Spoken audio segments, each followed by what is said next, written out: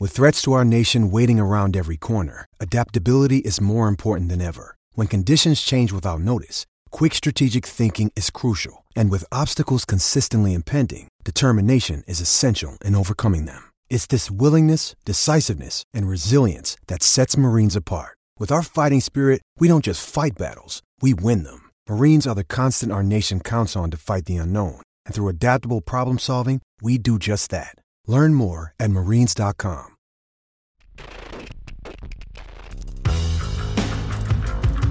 What's up, y'all? Kofi Kingston here, and I would love to have a drink with Wrestling on the Rocks, depending on what that drink is, preferably non-alcoholic, you know? How's it going? Celtic Warrior Shane. Soda. I would love to have a drink with Wrestling on the Rocks. Maple syrup. Fella. I would never have a drink with Wrestling on the Rocks.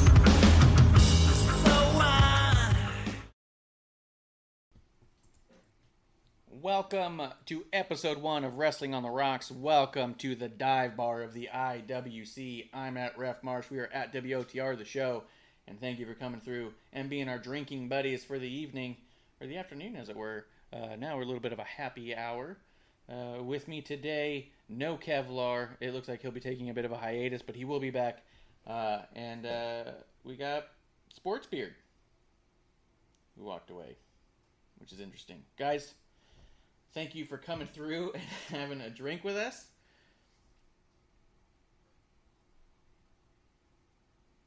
I don't know. Let's see. Okay.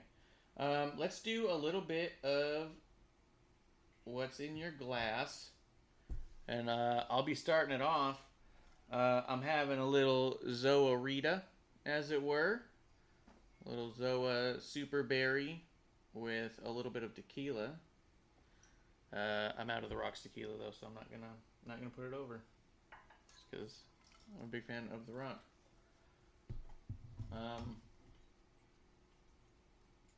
Let's see here. I assume Beard is getting his drink. Yeah, sorry, you took off. I didn't know what you were doing, so I was like, oh, he must be getting a drink, so I'll just get one with him. Oh. I just needed to grab some water and. I figured I'd grab an actual alcoholic beverage. Did you already start the show? Yep, yeah, we're on. We are. Oh, hey, everybody. It's Jeremiah Maxwell, the beard, the sports beard. I'm so sorry. It's all right. It's only episode 1. No need to fret. It's only episode 1. We're good. I didn't hear the intro or anything, man, so. Oh. You disappeared from the screen. I was like, oh. What's going on? I'm going to get the intro going and grab a drink, but I meant it in that order. What do you got? What's in your glass, man? Yeah, going to do some Terramana and, other stuff. Yeah, other stuff. Sounds good, dude. Just a Paloma that I like to have. It feels like a summer day. It does. It does. Yeah. I like that that's kind of your go-to. I like so you'd like to do the Paloma.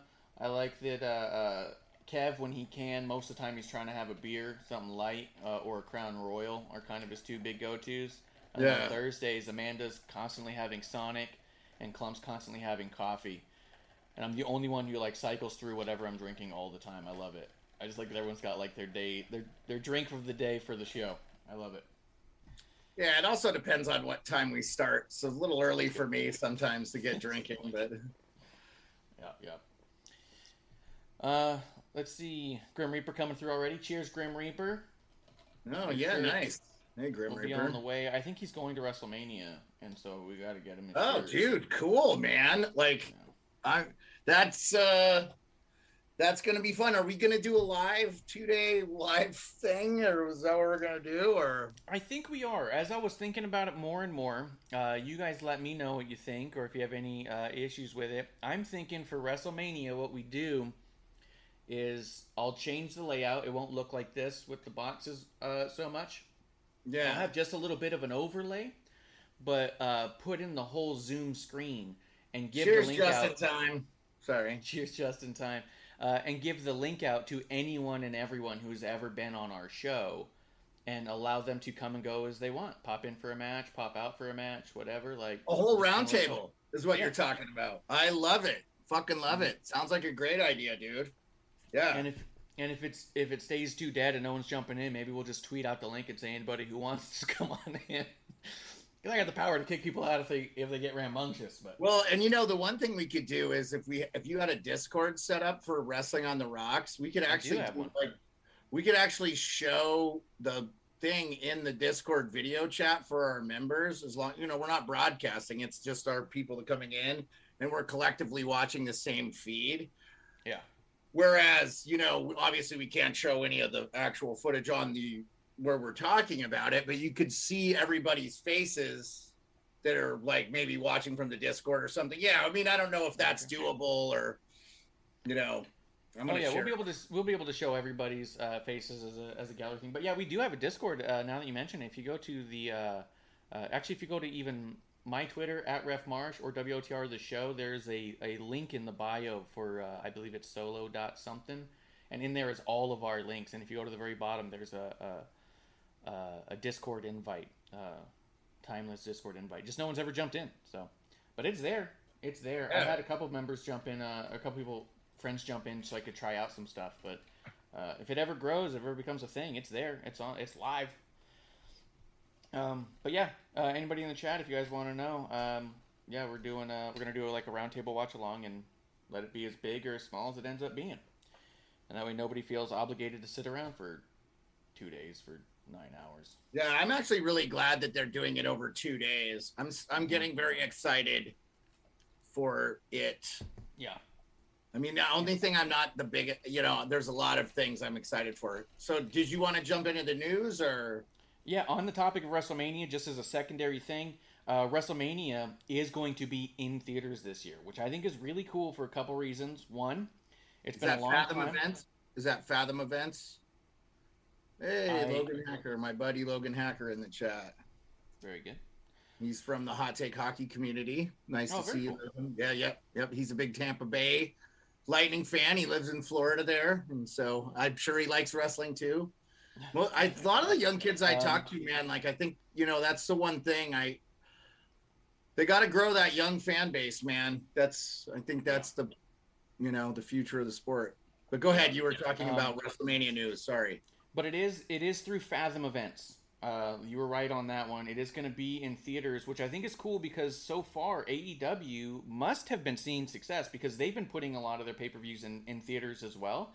And I was curious how well they're doing. Not so curious to actually dig up and look, but when you think about if AEW's been doing it for a year or two, and now WWE's going to bring WrestleMania back to theaters, because that's the other thing. WrestleMania was originally in theaters the first 4 years or so, 5 years or so, when it was all CCTV stuff. But maybe not year one, but definitely by 3. But anyways, I don't remember all the history of it. But so the idea that WrestleMania would be going back must mean that AEW is seeing positive numbers by putting it through a theater. So much so that if not WWE being aware of how well AEW is doing, that theaters are aware and asking for more content. You know what I mean? I have not seen a wrestling event in a theater, but I have gone to see a UFC pay-per-view. And I think the thing was, it was so much significantly cheaper to watch it in the theater than it was to order the pay-per-view. And UFC pay-per-views are $75 now for HD, which gonna get the HD. Like, are you kidding me? Yeah. So see that tooth fly out. Yeah, dude, I'll tell you right now, if UFC had so they have the ESPN Plus, but obviously the pay-per-views are still pay-per-views. If they had something set up like Peacock for WWE where you pay $10 a month, I would save like $800 a year. Yeah. Because if I order 10 pay-per-views, that's $750. Yep. That's a shitload of money, man. Like, that's what made WWE doing the network such a crazy thing when it happened. Yeah, but it was they were ahead of their time. They were smart because that's what everything is moving towards. Is streaming services. So yep, absolutely. So I do think it's cool WrestleMania will be in theaters, but if you're not in theaters, come through our channel for sure. Well, the reason I asked in Fathom Events, those are shown here in Anchorage at like the Century, and so I know. And I think AMC may actually own that. So it might be under AMC's banner, but you can Google Fathom Events and what theaters show them. So, because not all the Regal theaters don't show Fathom Events, I don't think. Now, I may be wrong. I could be totally lying. Anyway, Google it if you want to go see it at your local theater. I think that's cool. The only weird thing is it is a 2-day event. So do they sell tickets for both days, or? It's got to be per day, yeah. It does say that, according to the WWE.com article, they do say tickets to see WrestleMania 38 live in theaters can be purchased online at fathomevents.com. So, yeah, that'll tell you where all the theaters are that are near you that you can. Well, if you don't pay for Peacock, which is $9 a month or $9.99 a month or whatever, and I wonder, would you go pay $20 to go see it in a theater? Probably, right? Depends. I think it depends. I think that there's a lot of fans who don't.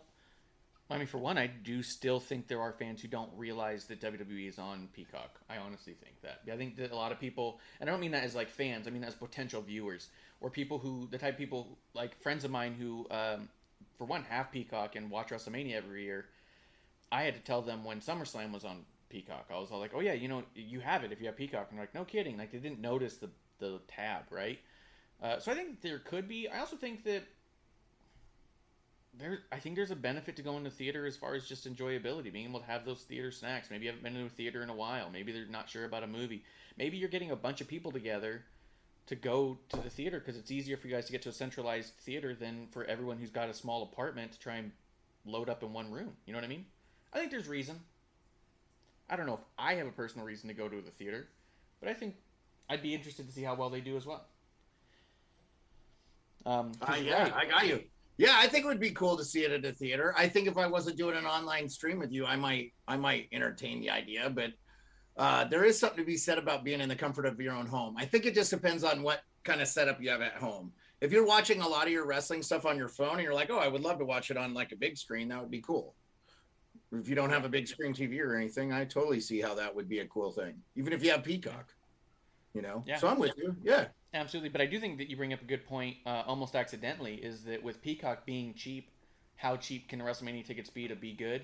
And then when I brought AEW up, their pay-per-views are like $50-$60 depending on what your provider is. Yeah. Going to a theater is cheaper, so maybe they would see more success than WWE would in this case. I don't know. I'm curious, but it's cool. It is cool. Yeah. Can't knock them for trying something new. The other piece of news, and then we'll get into the stuff. All I have is Gable Steveson, my apologies, won his back-to-back NCAA championship and said that he's going to go to WrestleMania. Pretty fucking cool, man. 2 back-to-back NCAA championships. I thought it was really neat that he did the whole, he made a ceremony out of it at the end and sat in the middle of the ring and took off his, or the mat, took off his boots and laid him in there, which is, I don't know. You'll have to tell me about this one. There's 2 questions I have about it. One, is that a tradition in amateur wrestling at all to leave your boots in there? Because typically I think so. I think if you know it's your last match, you hang them up. Yeah. Well, because you have to realize too, like up until MMA, and then in MMA you're not allowed to wear shoes, right? Obviously, so you ain't wearing MMA. The wrestlers, when they got done with college, they were done, unless they were a coach or they really didn't wrestle again. So there's no professional collegiate league. Basically, if you want to wrestle with that sort of background, you go into the sports entertainment wrestling, or you do MMA. So that's true. Yeah. Yeah. I was just wondering because in wrestling there was an old tradition of leaving your boots in the ring, and I was wondering if Gable was bringing that to amateur or if it was kind of a dual thing. No, I think guys will leave their headgear or their boots or both, or probably don't see a lot of guys stripping the singlet off because they don't wear anything underneath that. But I think guys do it if they know, like high school guys probably do it if they know they're not going to college, and I'm sure college guys do it. Yeah. My school was badass wrestlers, man. Back-to-back state championships in 95, 96, Montana state champions. Postal Pirates, go baby. Yeah. Yeah. And I had a question for you. Is Gable Steveson in a small class or a class of his own and being back-to-back NCAA championships? Has anyone else done that? Well, okay, so there's been 190 multiple NCAA Division I wrestling champions. Yeah. There has been one guy that won it 4 times in a row in different weight classes. That's cool. But there's 4 guys who have won. I want to say there's 5 because I thought Michael Kimmerer did it, but the names that I have, this website is old. Michael Kimmerer did it, I think, recently. He won it 4 times. Kyle Dake from Cornell is the guy who won it in 4 different weight classes: 141, 149, 157, 165. And then the legend that everybody knows about is Cale Sanderson, or Chael Sanderson, depending. He doesn't have a CH, so I think it's Cale Sanderson. Iowa State. He won the national title 4 times. He retired 159-0. Like, he never lost. He never lost a match in, like, amateur anything. The guy never lost. So that's insane. Yeah, and then Pat Smith, who's a famous Oklahoma State guy, he won the national title 4 times from 91 to 94. I remember his name getting called quite a bit though that was obviously, those are years I was in high school. So, and then a guy named Logan Stieber from Ohio State. So Iowa State always really known for their wrestling. Oklahoma State not too shabby either. So yeah, and there's been a handful of times for sure. Yeah, there's been 49 wrestlers that have won it 3. So Gable, he joins a list of 140 some odd guys, because I think this wrestling article that I got the information from is a little bit old. Yeah. And how many do you think, like, out of the ones who've won it multiple, are they usually back to back, or do they miss a year and then get back? Or well, I'm gonna say that probably, yeah. It looks like the double guys, it's all the consecutive years. Yeah. Okay. They won. Cool. Yeah, because, and you figure too, like any collegiate sport, the freshmen and sophomores may not be the best guys on the team, and the juniors and seniors, so they may not have had the opportunity. I don't know how many scholarships they have handed out. Are you an alumnus? Where you did some college, right? Not a college that still exists. Okay. There's some Arizona State guys that won back-to-back state championships. Well, that's cool. Go Sun Devils, as Kev would say. Yeah. I don't see any Zona guys, any Tucson boys, but yeah, I doubt it. You know, but they won some national. Go ahead. That's cool though. So I mean, Gable Steveson, incredible gold medalist, dual NCAA champion, already drafted to Raw superstar. Says he's going to go to WrestleMania. Without getting ahead of ourselves, because we'll talk about all the stuff as we get there as far as just other things. Do you think there's a possibility, or maybe there's a possibility, do you think there's a strong possibility that Seth is going to end up with a Gable Steveson match at Mania? Oh, I hope that's what happens. That would be cool. I was thinking, you know what I was thinking? Him interfering in Roman's match and helping another collegiate wrestling champion win the title, and then carrying a storyline with Lesnar, him, and Reigns. But I don't know, man. I really wonder what Vince and the brain trust there that comes up with the ideas is going to do there. I think anything will be cool though. Because I think we're excited to see him in, like, sooner than later. Yeah. There's 2 possibilities of, like, when you think about if Gable Steveson does end up in a match at WrestleMania, which I think is possible. I think there's no reason why he couldn't. Give him the Universal title? Well, no. I was thinking that he could end up... That's a good Universal title. I think I got mine over here, too, actually. I brought mine out. I know you saw that, and then, of course, you saw the... You know. Oh yeah, the Stone Cold. I got my. I should bring out my Undertaker one, especially because your Undertaker one. I would love to see. That looks so cool. I wanted to get that. Yeah, and of course I still have the Stone Cold Smoking Skull belt, but I thought I got to get the Universal title, right? It's a good one. Like, that's a pretty looking belt. Yeah, but I do think that there's a possibility, especially as we're getting somewhere, or I mean, I guess as it feels like we're going nowhere, but there's clearly going to be a match for Almost, and there's clearly going to be a match for Seth. Yeah. I think there's no reason why Gable Steveson couldn't have either one of those matches. And I saw somebody online make a comment about how funny they were being smartass, right? They're like, they're being a smartass because of the dirt sheets, right? All the dirt sheets say definitely Seth versus Cody Rhodes. Cody Rhodes is signed. He's going to be here. But at the end of the day, Bishop always says from Terrible Wrestling Takes podcast, and like you talk about, fantasy booking can be a little bit goofy in the world of wrestling and maybe counterproductive at times because you get all excited. So when you do look at who's someone going to face, it is better to work in the realm of who you actually know is in the company versus people who are rumored to be in the company. And Gable Steveson, Omos would be cool. I would dig that. Really cool. That would be cool. And I'm saying, like, because of his name and stuff, I don't know. Maybe I am more excited about Gable Steveson than maybe the normal fan because Pat is so stoked about him, and so I don't know. But I could see Omos and him being an awesome matchup. Seth Rollins and anybody is an awesome matchup, as we saw in that really awesome match on Monday.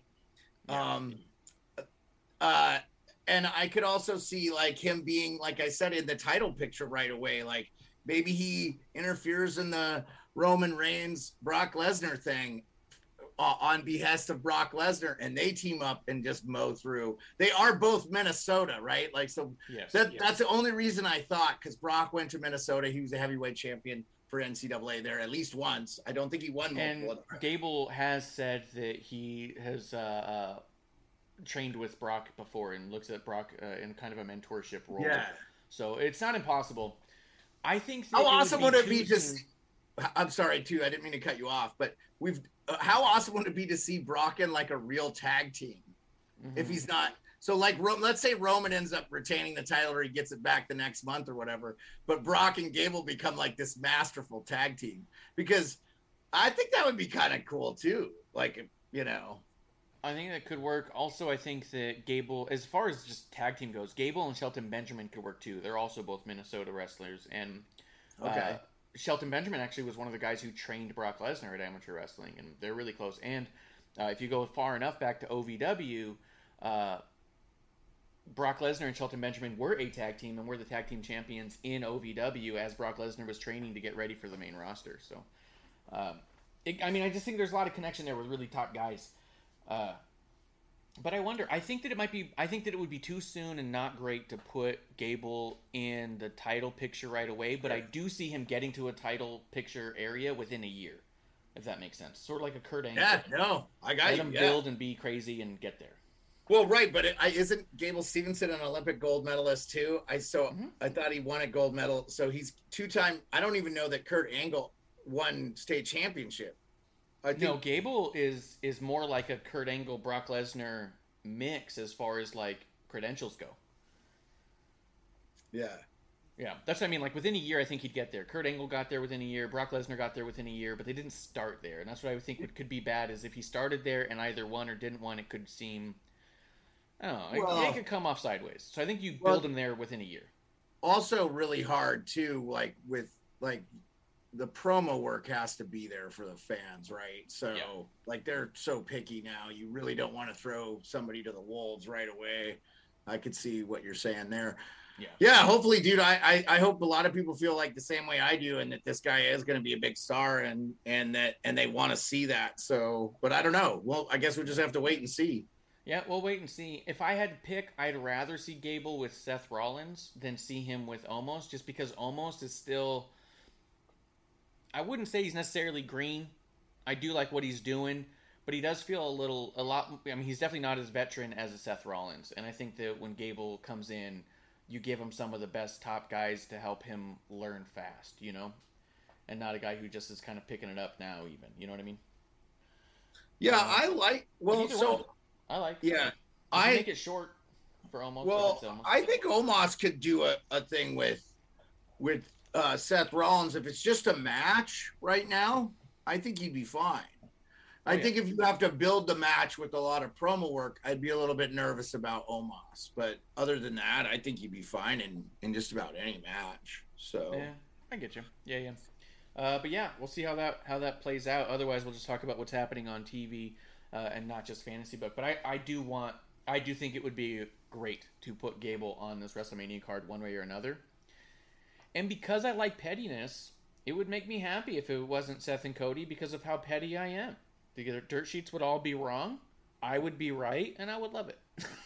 Yeah, I don't know anything about Cody Rhodes. I know what his dad was. I remember Dusty Rhodes, and I remember Gold Dust, that's his brother, correct? Yeah, that's his brother. Yeah. Yeah. So I remember those wrestlers and loved Dusty Rhodes.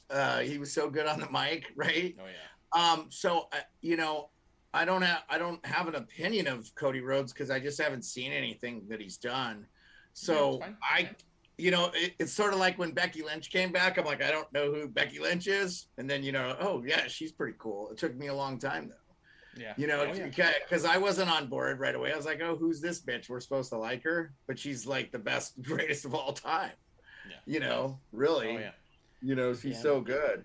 And if Cody does show up, I don't think it'll be too long before you enjoyed what he was doing, but I do think it takes a little time. And I think even the fans of Cody, I think, are apprehensive to see what would become of Cody if he does show up. Because he had like 3 or 4 gimmicks in WWE before he left, and then he's had like 2 or 3 on the indies and through AEW since he's been there, that it's like, what would we see of him? And so I think if he shows up, it's going to be interesting. I'm not rooting against the guy. Because I don't have an opinion, positive or negative. And I would love to see anybody come in and bring viewership and fans and do a good job. Like, as long as the story is compelling, you know what I'm saying? I'm telling you, like, that's the thing. I feel like everybody's like, oh, it's because they're soft and they don't do blood. No, you need the good stories, And I love the Bianca and Becky thing. I'm just saying, like, give us the good stories, man. Creative writing, you can get around making it, I think sex is easy thing to sell. If you can write a story without shoving that in there, it's really good. And so, and I'm not saying they don't have to have like bylines or sub stories that, that are a little easy like that, because you don't really care about the grand scheme of it. But, That's fair. Yeah, for sure. You can sprinkle that in without it being the main focus, for sure. And it doesn't take a lot to have a compelling story. As we'll get to it, the Kevin Owens Stone Cold story is incredibly compelling, and it's been relatively one-sided, and it's still fucking compelling. But we're going to get to that in a bit. Let's start with SmackDown. Let's talk some other compelling stories.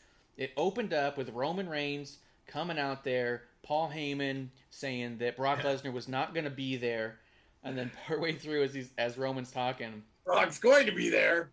The intensity of Paul Heyman coming off like he was scared fucking shitless. He is the greatest overactor of all time. he is the greatest overactor of all time. I am convinced, and he is fucking incredible. Like, that was the best description I've ever heard of that.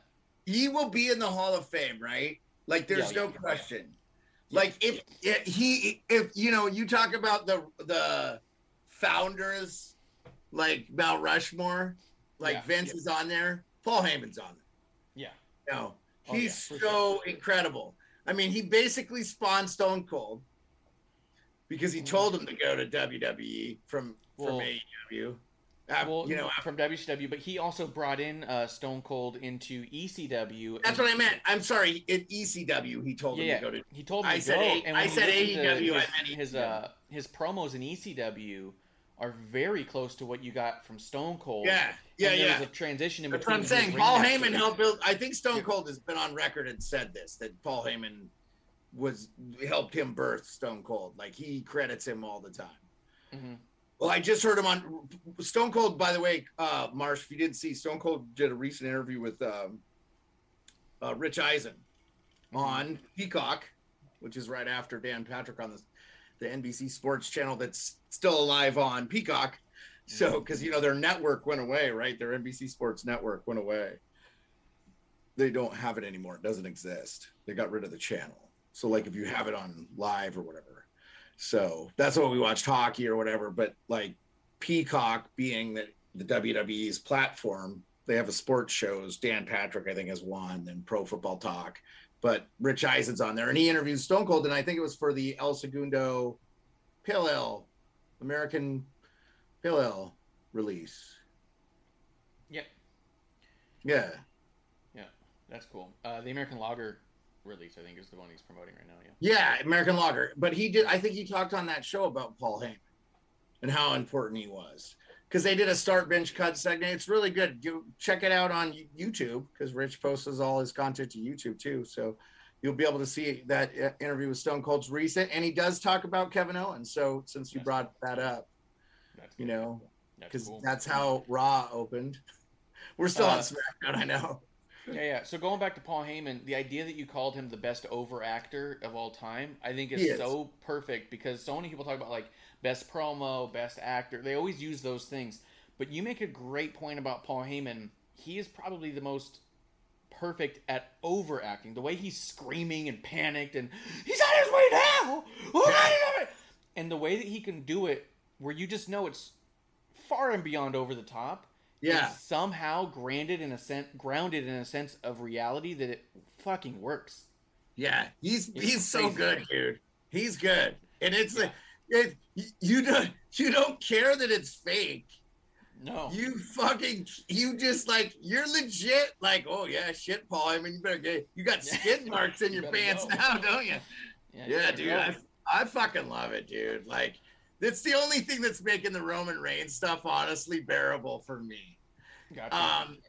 Again, I don't want to spend a lot of time talking about the shit I don't like, but like Heyman in this thing is kind of the best part of it. And you know what? Actually, Lesnar, even though he's like on rage mode Lesnar now, which is the Lesnar everybody already knows, he's having so much fun.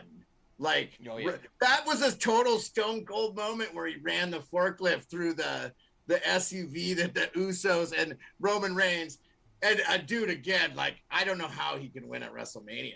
I mean, he looks like such a bitch right now. He is so afraid of Brock Lesnar, but he tore him apart at Madison Square Garden, but yet he's fearful of him. I don't know what they are doing. Like, that's really fun though. I like that because what you're doing is you're describing the fact that they're somehow making the most dominant champion they've ever had in Roman Reigns feel like the underdog. Yeah, I don't feel that way. You just said he's a bitch. How can he win? That's well, no, I'm saying he's acting like a bitch. He's running from Lesnar. If he thinks he can beat him, why isn't he facing him in the ring? Yeah.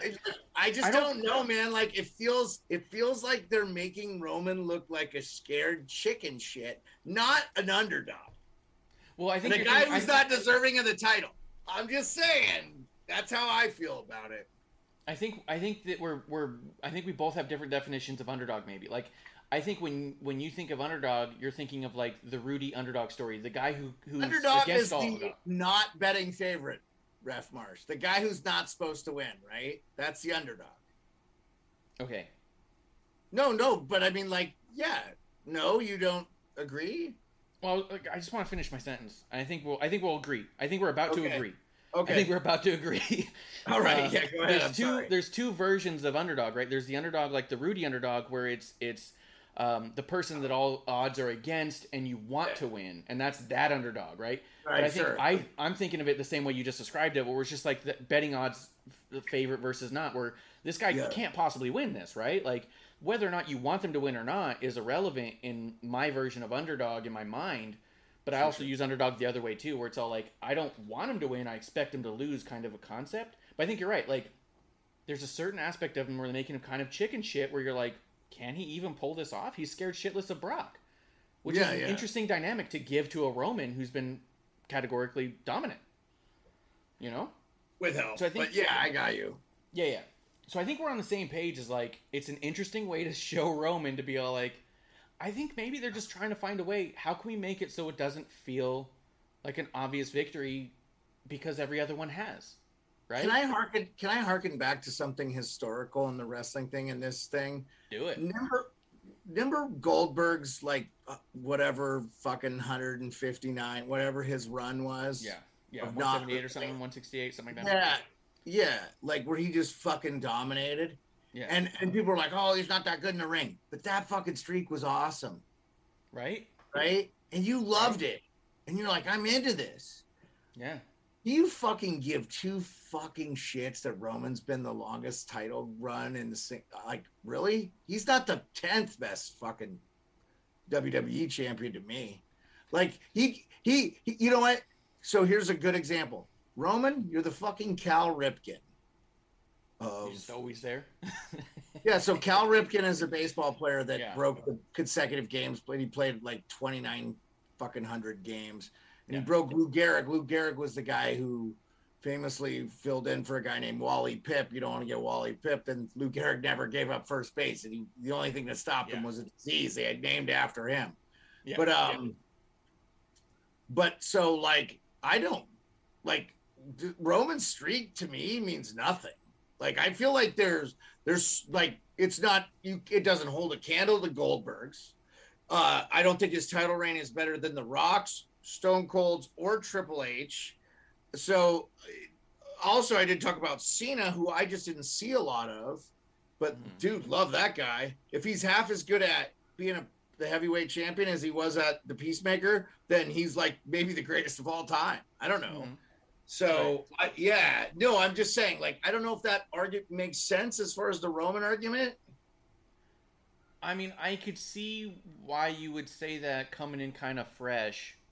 I would say that anyone who was watching the Cena run, Stone Cold run, Rock run, all those runs at the same time, I think it's hard to argue Roman doesn't belong in that conversation. I think what he's doing, he might have slow, methodical matches. And that's the other thing. There's a whole realm of fans that, like, when you think of AJ and Seth Rollins, because I've got Raw playing in the background, a lot of moves, but a slower pace. It's not like just spot after spot after spot, but there's a lot of big flashy moves. Roman doesn't give you the big flashy moves, but he does go in there dripping with story. And if you were to watch the Hell in a Cell match he had with Jey Uso, it was probably one of the slower matches that had probably some, like, there's probably not a single spot. See, I didn't see his rise either. That hurts, right? I didn't see his rise. When I got back, he's the he was already champ. Right. So I don't appreciate that probably as much as the fan that never left. So I respect that take from you. And I think that's probably why I'm not vested. But think about anybody who's come on recently. Oh, yeah. Yeah. Like me, I'm a McAfee. I came back to wrestling because of I'm wearing his charity on my head for the brand. So I came into it like, and Pat doesn't talk shit about Roman. He doesn't talk shit about Brock either. And so like I'm rooting for Brock. I identify with Brock. Brock's a country boy with a beard. And I wished I had a ponytail. It looked better. But you know what I'm saying? But Pat saw the rise, and I wonder if that's a huge part of the people who are for or against Roman right now, or people who may have seen the rise and people who didn't. Yeah, I 100% think that has to be it, because it's got to be at least a fact. Like you're like I value your opinion. You're up there going like, no, he should be considered one of the greatest, and I'm like, I don't fucking see it. But then I'm like, well, I didn't see his rise, so I know the Shield or whatever was a big part too. Like, anyway. Then they were dominant. They did some shit, and they were fucking motherfuckers up in the WWE. Yeah. Roman and I also really appreciate your perspective of it, and always take that into account when I'm seeing the Roman stuff and thinking, how does this translate to somebody who's kind of tired of him? Are they going to do this? Or are they going to be invested? And it sounds like in an essence, it's like if they haven't got you by Roman, they got you by Brock. And either way, they're going to get you. Oh, yeah. No, I want to see the match. Like, don't get me wrong. But I want what I don't think I'm going to get. I want Brock to win. And I don't think I'm going to get that. And I don't think I'm going to get that because I missed the rise of Roman, and Roman's where they got the money invested, and they're putting their chips in the middle. I just, because to me, do this with Roman, then he will do anything at all costs to keep the title. Yeah. It feels like it's just all sneaky and shady and not really well thought out. Anyway, I don't want to be negative about it. Like, but that's not even negative. I really want to see the match. I just would rather see Lesnar win as a babyface, because if you'd have told me Lesnar was ever a babyface, I'd be like, get the fuck out of here. That is not possible. They ruined him. and no, but like, he's awesome at it, and I love it. Yeah. And I think, even though he's rich and wealthy and yada, yada, yada, he, like a lot of people, I think, identify with him. A lot of people, are little mini Brock Lesnar's, and they're like, I get it. And I think as much as the fan base has hated him over the years, I think part of the fan base in their gut has always wanted to appreciate him and are given the opportunity now, and they're just showering him with it. Just right. Yeah. Right? That's yes. So it's cool. Great, dude. I don't think they realized how big a pop this would get. I think that's the problem we have now. I think if they took a poll, I bet 80% of wrestling fans want to see Roman get bounced. I'm just saying. I don't think the bloodline is as big as people think it is. Because even knowing, like, going back and going through the backstory, I'm telling you, he's so bitch mode right now. I'm like, he doesn't need to have the title forever. He can win it again. He can rise back up into it. Like, it's not, I think it'd almost be better for him to lose it and have to Rocky his way back up. And then you appreciate him even more. Potentially. You know what I think I love about the Roman story right now? Is I think that it forever teeters on an uncertainty, which is so cool, because I don't think you're making any points that aren't valid. I don't think you're saying anything that I think, your head's up your ass, how can you think that way? I may not agree with half of what you're saying, but I think that both of our opinions on it are completely valid and possible. And I think that's what I love about this reign right now, is that I don't think there's a wrong way to go with it. And I think there's a vision with it where I'm just so ultimately excited to see how it's going to pay off and end, because where do you go when every way seems to be decent in one way or another? There doesn't seem to be a shitty outcome. Well, that's always good though, right? Oh, if you have the, if Roman wins, I'll hate it, but I still won't stop watching. If Brock wins, I'll love it, but there'll be detractors of that, I'm sure too. Right. So, but even from your perspective, go ahead. Oh, I was just saying, like, when you're like, I'll see both. You wouldn't mind seeing both ways, is what I'm saying. So when you get to the point where you're indifferent about it in that way, I understand that for sure.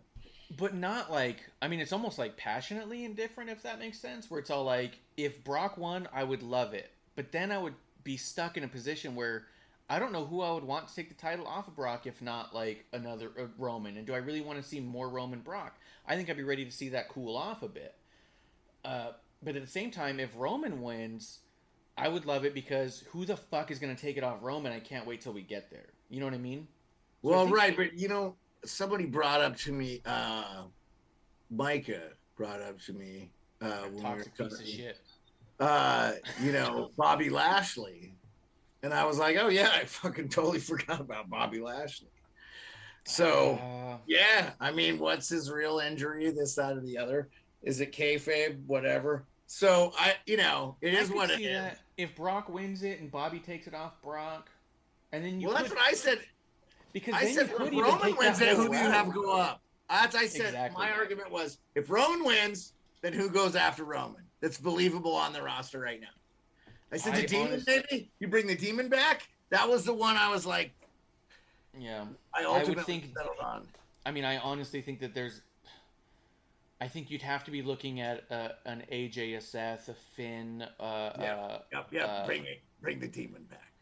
I think Demon's a good one. I truly think it would end up being a Baron or a Drew McIntyre. I think which I would be fine with either of those two too. And you know what? Me too. I wouldn't be upset about any of those rivalries. But I think that those are the only people who are believably could take down a Roman in such a sense that you go, well, fuck. It's one of them. What do you expect? You know what I mean? Like, because they couldn't just flop it on a Damian Priest, because you go, really? Or Matt Riddle, I don't think could take out a Roman at this point. Oh, they're trying to build Riddle there, though. They'll get him there. And I Priest, think they will get him there. I actually like both those guys, but I agree with you. They're not there right now. Exactly. I don't know, man. Yeah. Well, I love it. So the thing, I brought it up earlier. If let's just say like Gable Stevenson helps Brock, but Roman gets a title back somehow or whatever, they disqualify, and Gable and Brock team up to be a tag team, like them and the Alpha Academy. Oh my God, dude, the storylines so good. So I'm fantasy booking a little bit there, but I'm saying there's a way to, and then you can throw Bobby in. I think Bobby and Roman, we haven't really gotten to see that, right? So that's probably what's going to be next. because what we're doing here is we're focusing on who's on the roster, right, Ref Marsh, and what we try to, yeah. I mean, I don't understand contracts, but I still try to stay within contracts. Yeah, I mean, I don't. Yeah, I think that is a realistic story that we could expect. And you know, like, I think we're gonna build to something big by WrestleMania 40. You know, we're 2 years away. That is gonna be the fucking crescendo of all crescendos. I think they're gonna pull out all the fucking stops, and they might build a fucking whole storyline off the WrestleMania before just to, you know, go into 40.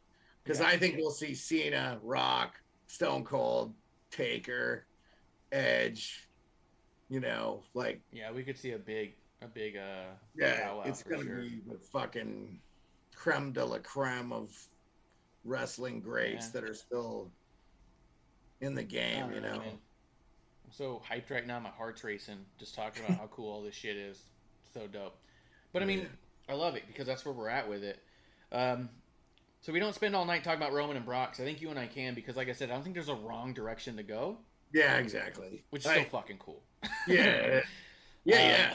But I think you made the statement of the day right there saying Paul Heyman's the best overactor of all time. And I think that you're right because he's somehow believably overacting. Because we see other overacting that is just so not believable, it takes you out of it. Paul Heyman's overacting draws you into it. And fuck you, dude. That's dope. Yeah, no, he's good, man. I love the guy. I just do. He's great. Yeah. You know, he's impossible to hate if you don't. Go ahead. Oh, yeah. Sorry. Brock destroying the cars, coming out there with the part of the car. I'm going to do more than truck blow the door off the car. The truck door. And Pat's calls were legendary, too. So good. Silverado. Oh, my God. So good. And you know what, though? He's fucking smiling and having, like, the best fucking time. Yeah, I love how he apologized to the fans. It's even more enjoyable. It's just so fun to watch. It's like, yes. Dude, the way he apologized to the fans for being a little overexcited. He's got a fucking car door in his hand. Dude. It's so good. Right, I don't think they realized how fucking good it is. Yeah. Again, we got to get off Brock. Because I could talk about him the whole fucking night. That's what it was. I'm a little riled up. You have to excuse me. I'm a little riled up. I fucking loved it. You are. You tore a fucking truck door off. I mean, even though it was totally fake. I mean, if you go back, because I've seen it like 27 times. Yeah, it just falls off. It's like, okay, they just made it fall off. But it was inventive. The forklift, dude, that's some stone cold fucking shit right there. Yep. Like, that's a big-ass stunt they pulled. And, like, they had Jey Uso in the front, like, dude, incredible. That was a dangerous stunt that they pulled that was pretty fucking cool. It was cool. Even if Roman and the Usos did an awesome job in that whole segment, too. Yeah, that was pretty impressive. And they even had a shot of, like, Jey Uso with the glass broken and the thing in there. So if you think they fucking didn't pull that off as a stunt, you're, you know. It's amazing. It's amazing. That was pretty impressive, yeah. As we roll through some of it, because I'm going to steamroll through some so we could focus more of our energies on others. Shinsuke and Rick Boogs against the Lethal Lotharios. I like what they're doing here. Boogs is looking strong as fuck. Pat McAfee's putting him over. Oh, yeah. Because he's the shit, and he loves him. He loves him. It does make me, every time we see Boogs now, we keep thinking about Elias and wondering what's going to happen to him. I know you don't know who he is, but we wonder. Yeah. Oh, that's what it was. I'm going to write it down right now. I've been thinking all week. I was like, what was that fucking clip I was supposed to give Sports Beard? And it was the Elias Seattle booze. I'm going to send you that after this show because I couldn't remember immediately after the last one. So, but moving on, because there's not much else to say about that other than this what it is. Drew McIntyre, Viking Raiders against Jinder, Shanky, Happy Corbin. As much as I think a lot of this seems like filler, I think everyone in it is doing a great job with it. I'm fine with it. I'm enjoying it, and the matches are cool. Yeah. So, again, the only thing that I still have a problem with is the sword. I really think just drop the swinging of the sword. And I think I would like it. I think I would actually really like it. Just chill out about the sword. I think the sword will be less of a story. I think they're slowly getting rid of the sword. I don't see McIntyre wielding the sword much. You feel like it's happening a lot. I don't think it's happening that much. It's not happening as much as it was. Puts it in the sheath. It's kind of over and done with. Unless like 8 guys come in, then he'll get it out or whatever. But then they need to lean on it there. Leave it where he can come out with it.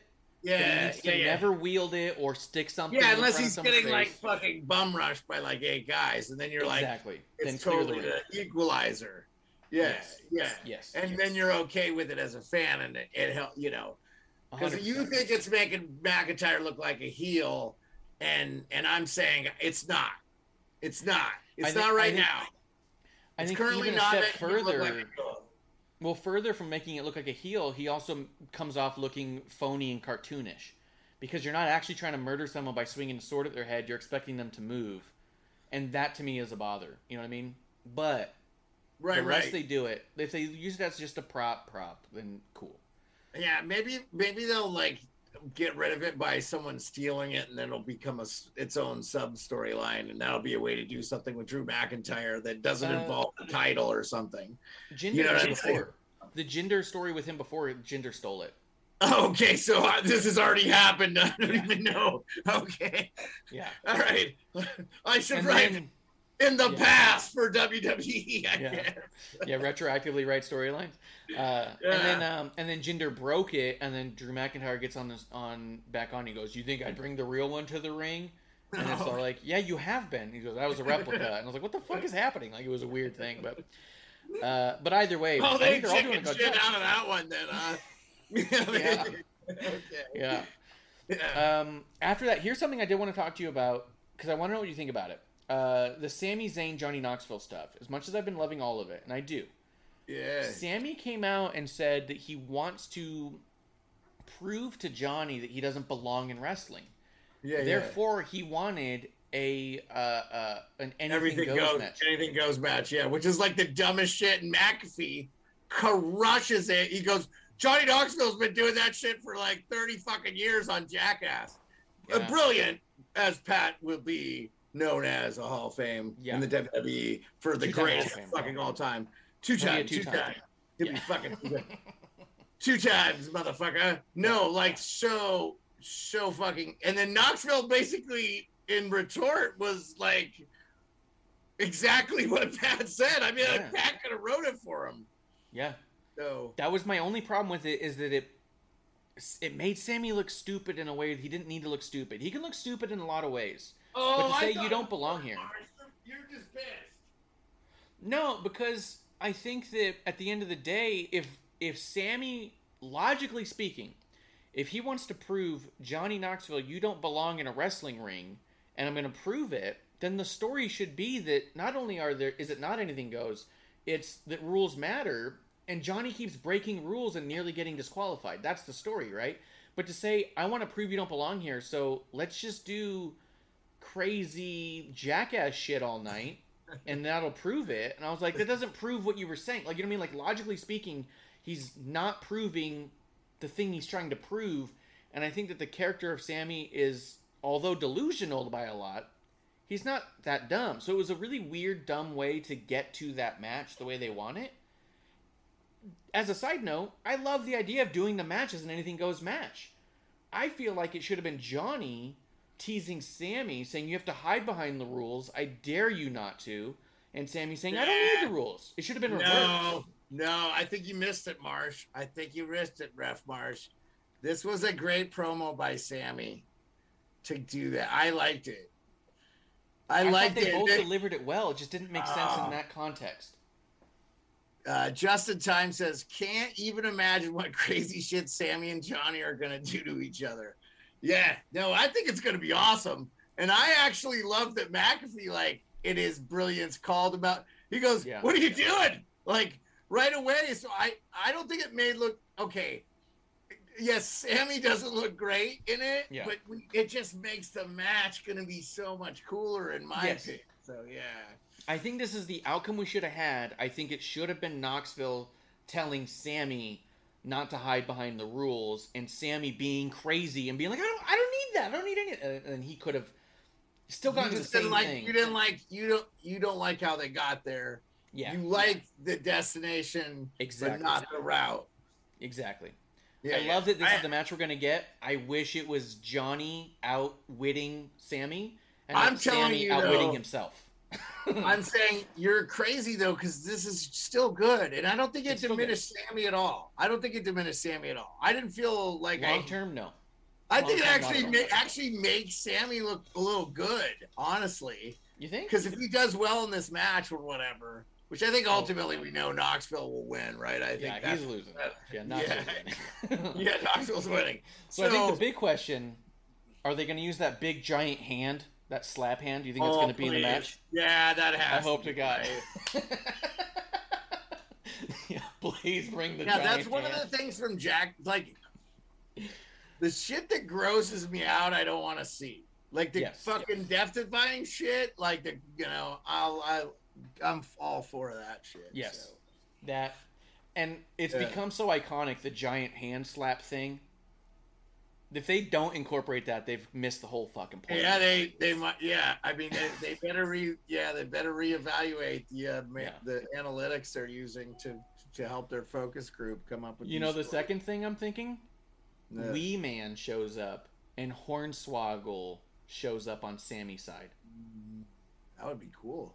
If Hornswoggle or if Wee Man shows up to get in Sammy's way and Hornswoggle shows up to get in Wee Man's way, that'd be fucking hysterical. Yeah, but Hornswoggle's not on the roster, is he?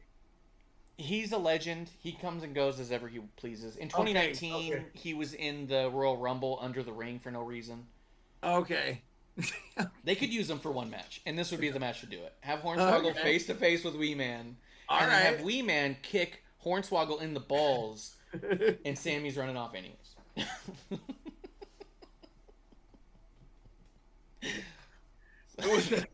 I don't know. Okay. Alrighty. Oh shit, man. This is the kind of premier fantasy booking you tune into this show for. Yeah, I mean, is it fantasy booking though? Because you said he's kind of on the roster as a legend, so yeah, he works. You're just spitballing what they should do. Yeah. Yeah, 100%. All right, but yeah, like we said, love where it's going. There's only two other things I think on this show that I think we really got to dive into. The Sasha Banks Naomi versus Liv Morgan Rhea Ripley. Oh my God, what a fucking good match! I do not want that match to be done. That match could have went for another 20 minutes. It was such a good match. Just so good. Yep. Did not give a fuck about the storyline compared to how good that match was. I was like, yeah, the storyline's a little thin, but you know what? This fucking match is the shit. It was so good. It was amazing. And for a match that had a rough start, the very first things that Liv and Sasha did together was really off. And it was almost like, uh-oh, what's up? And then they clicked right after that. They had like two little things that was kind of like, this is what's happening. And then it just became magic the rest of the I forgot about that. Exactly. Totally. Because of how good and I was like, holy shit, that was the match of the week. It was amazing. And then Shayna and Natty getting involved. Dude, Natty looks, is it just me? Or does Natty look more like a fucking badass when she's in street clothes than when she's in her gear? I don't know. I think she's a badass, period. Yes. So I don't know if what you're saying is true. She always comes across as a badass, and with her and Baszler, I was like, that's a fucking cool team up. I'm excited. Yep. Oh yeah, it's cool. I just think that in her gear, she looks like a good wrestler. I was mad at them. For whatever reason, and her in those jeans and that top that kind of was like a Dickies sort of workshop type top, but made for a woman who's not trying to work. Like, I just thought she looked like a fucking mean motherfucker. I was like, wow. As soon as she came out, I was like, I would not want to cross her. She looks like she could take my head off. Well, I was pissed because they interrupted that fucking incredible match, but then I was like happy because they did such a good job doing it. Exactly. So, yeah, because I did not want that match to be over. I wish they were. I was okay with them being the ones. In fact, I was like, at first I was like, motherfucker, and then I was like, oh, this is kind of cool. But I would have liked that match to have been about 5 more minutes because that was so good. And I think there's a real delicate balance that we start to see. We start to see it around this time for sure. Right, it's tough. It was good. I don't want to take away. You're right. I mean, just for sure. appreciate it for the great match it was and what we got. But I think that what I'm saying is I think that there's a really delicate balance between teasing something that's coming and overdoing something so we don't care when it shows. And I think this is one of those instances where they did it right, where it's a nice tease of, I want more of this, so by the time we get to Mania, we want that match. Where I think that there's certain matches where we've seen different iterations of it so many times that now I'm kind of burnt out and we haven't even got to the match. You know what I mean? Yeah. There's a delicate balance of teasing and burning out, and you're doing kind of relatively the same thing, but how does it work with one versus the other? And I think that this specific storyline with the women's tag team, I think they're absolutely nailing it, where I can't wait for this Fatal 4-Way at Mania. Yeah. And every time I get a match that ends in disqualification, I go, God, I want to see the full match. You know what I mean? Like, I just get more excited. Where other ones, it's all like there's so many disqualifications that I don't even care anymore. I don't care anymore. Right. It's a weird balance. And this is one they're nailing. Yeah, no, I got you. I'm excited. Like I'm always pretty stoked about the women's matches just because what I feel like we've seen from them is they already know they're going to have less time. So their quality is just so good unless it's Charlotte. Yeah. And I have a diatribe on. I have a little soapbox on that we got to talk about later. But all right, definitely. Let's see. All right, so here's where the next thing happens. The next big thing.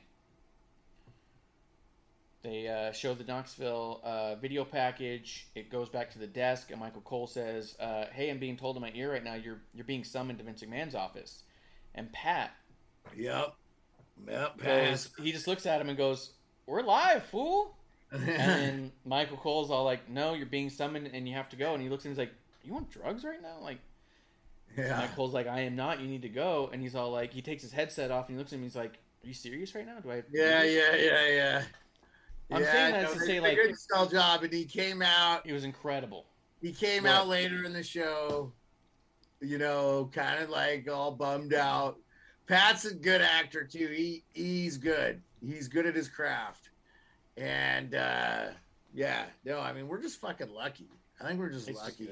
It's really good. Yeah. I want to give 2 criticisms to the McAfee segment.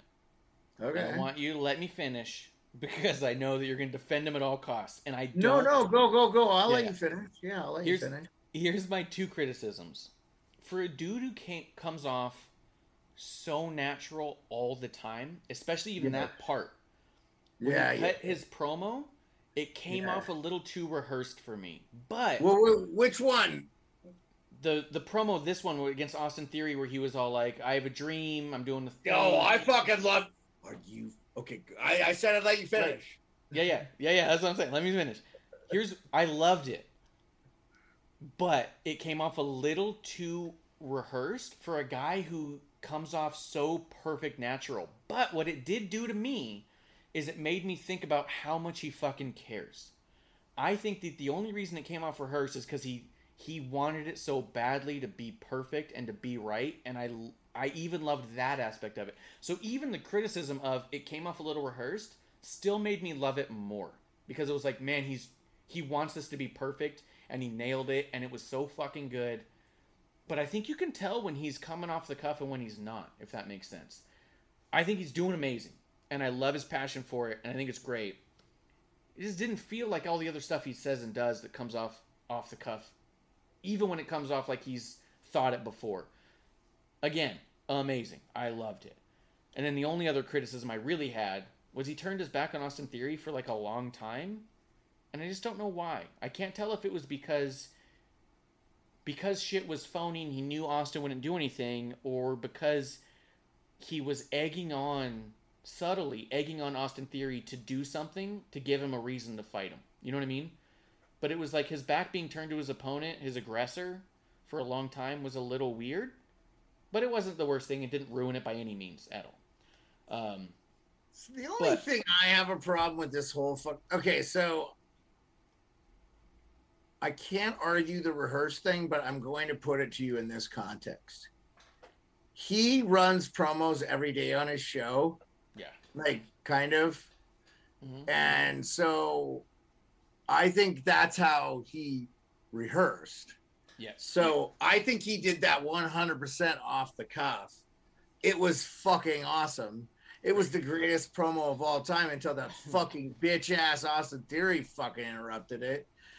Because we would have got millions and millions. I mean, he had the fucking crowd doing what? It was so fucking good. Dude, and the So what good. chants didn't phase him.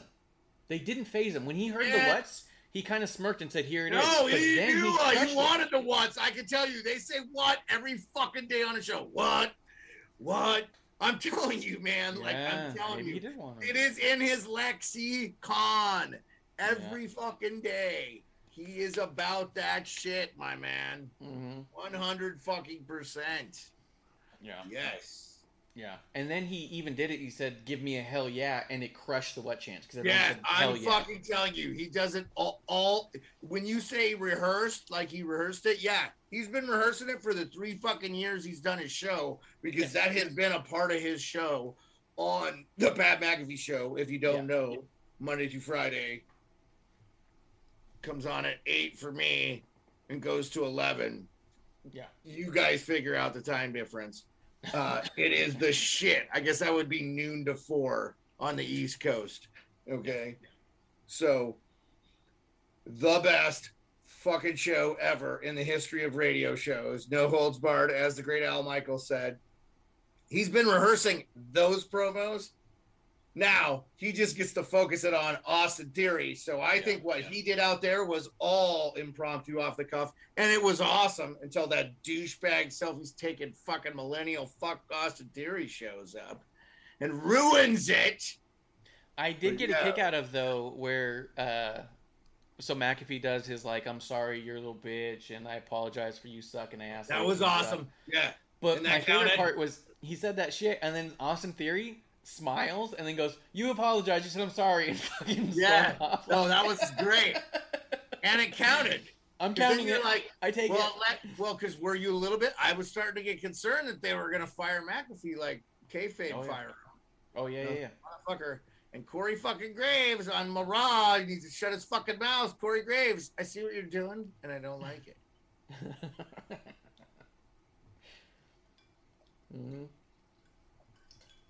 Some notable lines I wanted to talk about real quick. Oh, you want to hit the chat real fast?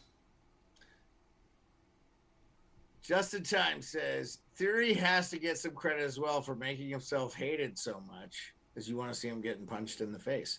He's done a great Justin job. Time, you are not wrong. Yeah. That is 100% correct. But I would hate him anyway because he fucking bitch slapped Pat, and you just don't fucking go there. Yeah. Like, I would have, Famer. I might have jumped out of the stands and like been a part of the show and cold cocked Austin Theory if I'd seen him slap Pat.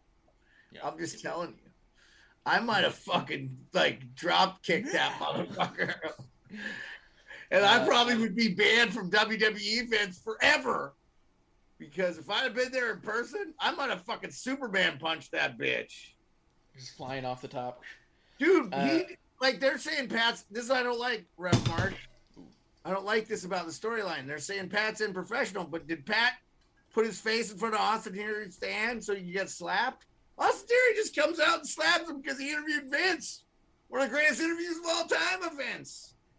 So, as far as that unprofessionalness, I will say that throw that down.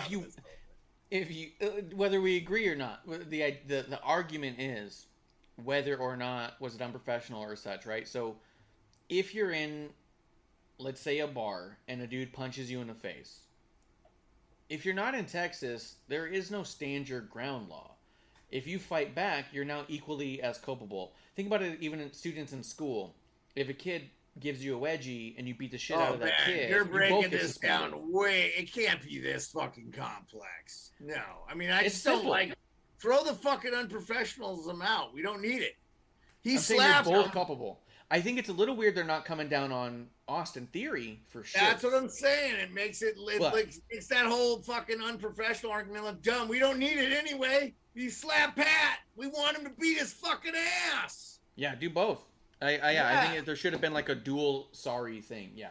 Right. I don't think. Yeah, we don't need the fucking Pat is unprofessional bullshit. And I see what you're doing, Corey Graves, and I don't like it.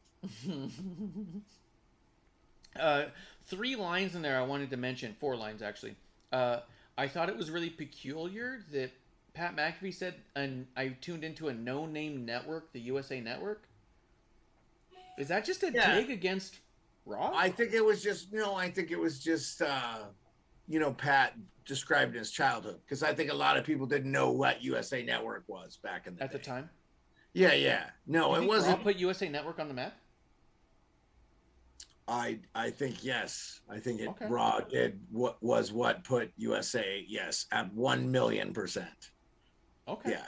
Hey, I'm just asking about. I mean, I happen to know what USA Network was because I was a little horny kid, and they had this show called Up All Night, and they'd always show like it was never nudity because it was cable, not pay for a cable, but like, I mean, you get a little every once in a while headlights. You know, isn't that where Taxi Cab Confessions had it start? Yeah, I think something. I thought that was HBO, but I don't know. You're right. I don't know. Yeah. La Femme Nikita was. I know that Pac Blue was on there, and that was horny. Yeah. Exactly.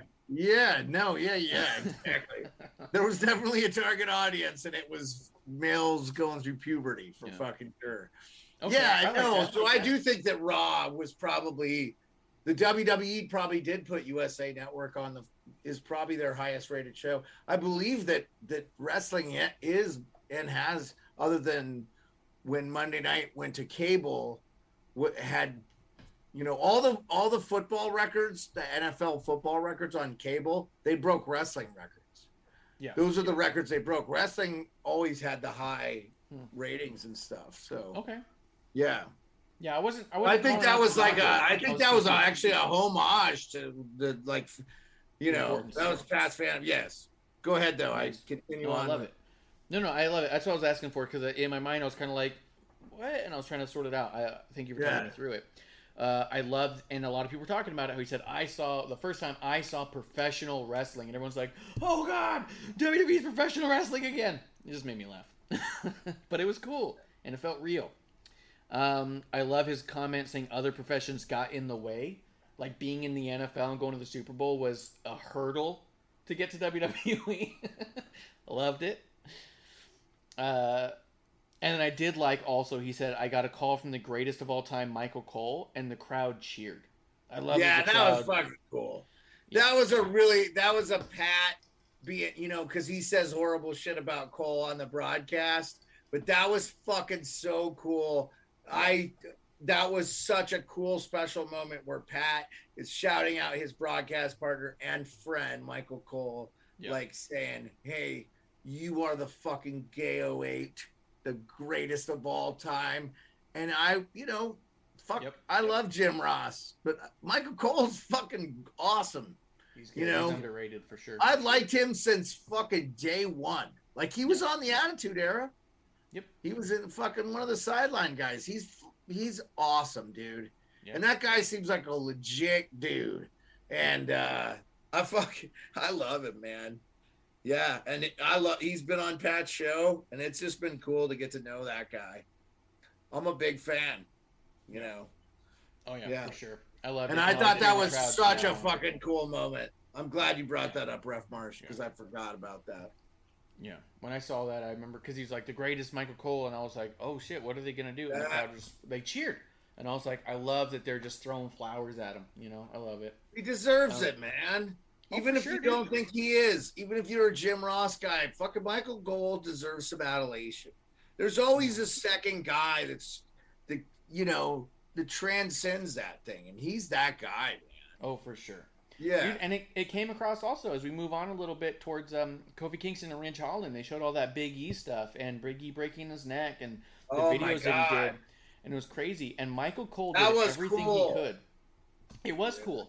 And Michael Cole, again, stepped in and did everything he could to try and make sure the fans don't blame Ridge Holland and get mad at him. He started saying about how Holland... Even though I totally blame Ridge Holland, and I'm mad at Ridge Holland.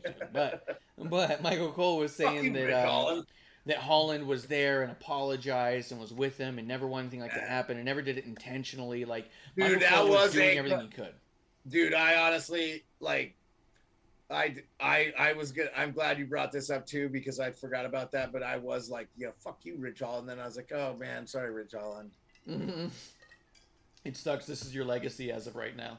No, but I mean, like, I felt like it was cool that Michael Cole, I thought that was a really cool way to kind of deflame that fucking controversy. Yes. You know? And that, you know, they stood by Big E, of course, but also, hey, like, Ridge Holland is one of our own too, and we're with it. He feels fucking terrible about it and understands why there's some vitriol that might be going his way. And, you know, it doesn't hurt that the guy is not from America, right? Already you're probably not liked by a lot of fans if you're a foreign wrestler. So, you know. And the other thing he did that night? But fuck you, Ridge Holland. No, sorry. At one point during the women's tag match, Pat McAfee said that Charlotte was behind Sasha Banks.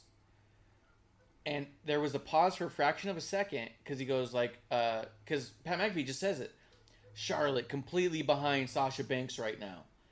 And then McAfee, with almost barely a beat, just goes, Charlotte, North Carolina, where we're coming to you live from.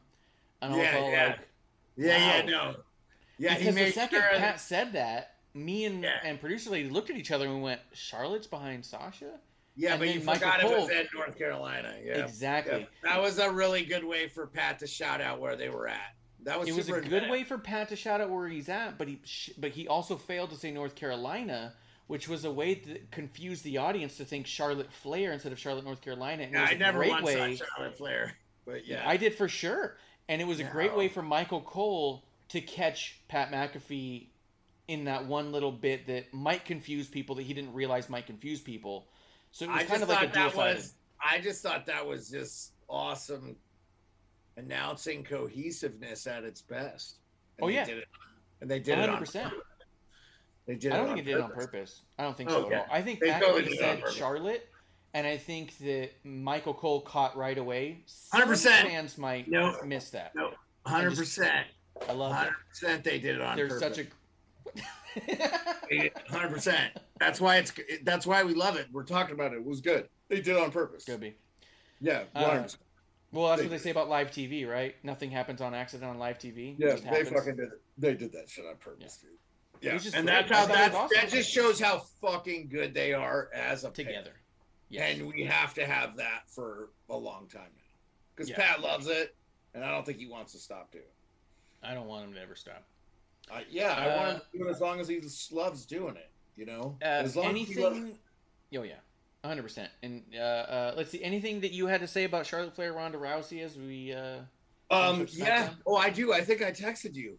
I was so upset about this match. Charlotte fucking Flair take a fucking bump for Ronda fucking Rousey. She fucking deserves it.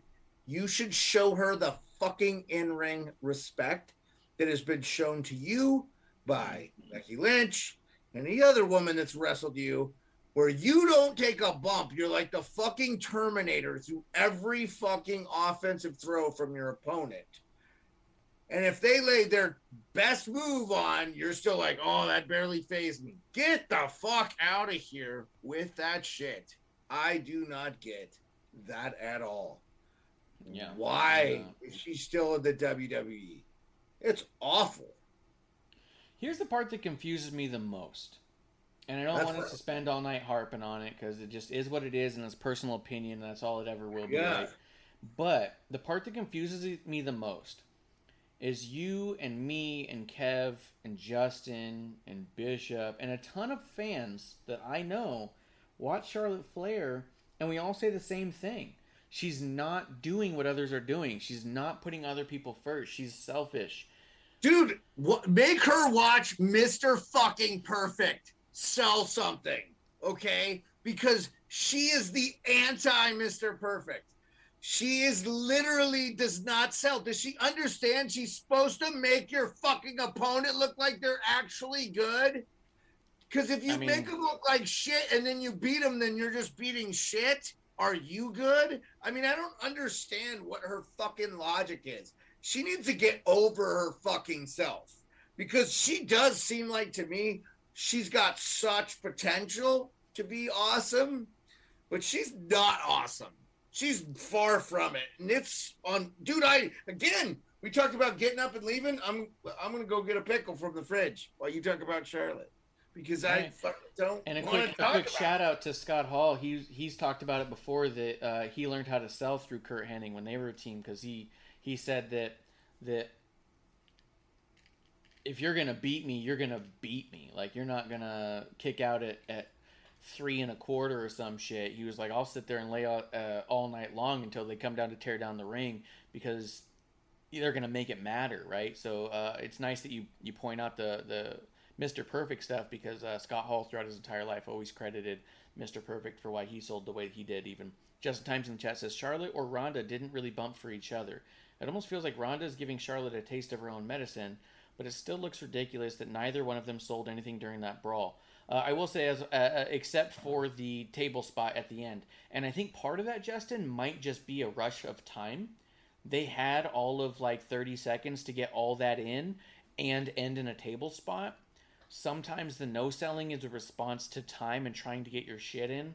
I will say it felt that way, if you wanted another example, which you didn't ask for. If you look at the cage match between Thunder and Britt, a lot of people were talking about the no-selling of the end of the match. I think it was a rush to get through the spots to get to the end of the match, more so than the latter. But, yeah, sometimes it comes off that way for sure.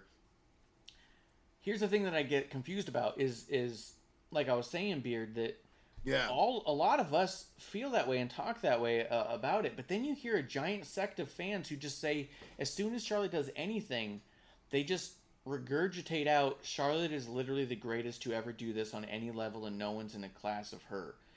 And that's the part that confuses me, because I feel like it's a regurgitation of something that there is nobody that awful at taking bumps and selling her opponent. Right, but what I'm saying is... There's never been somebody that terrible.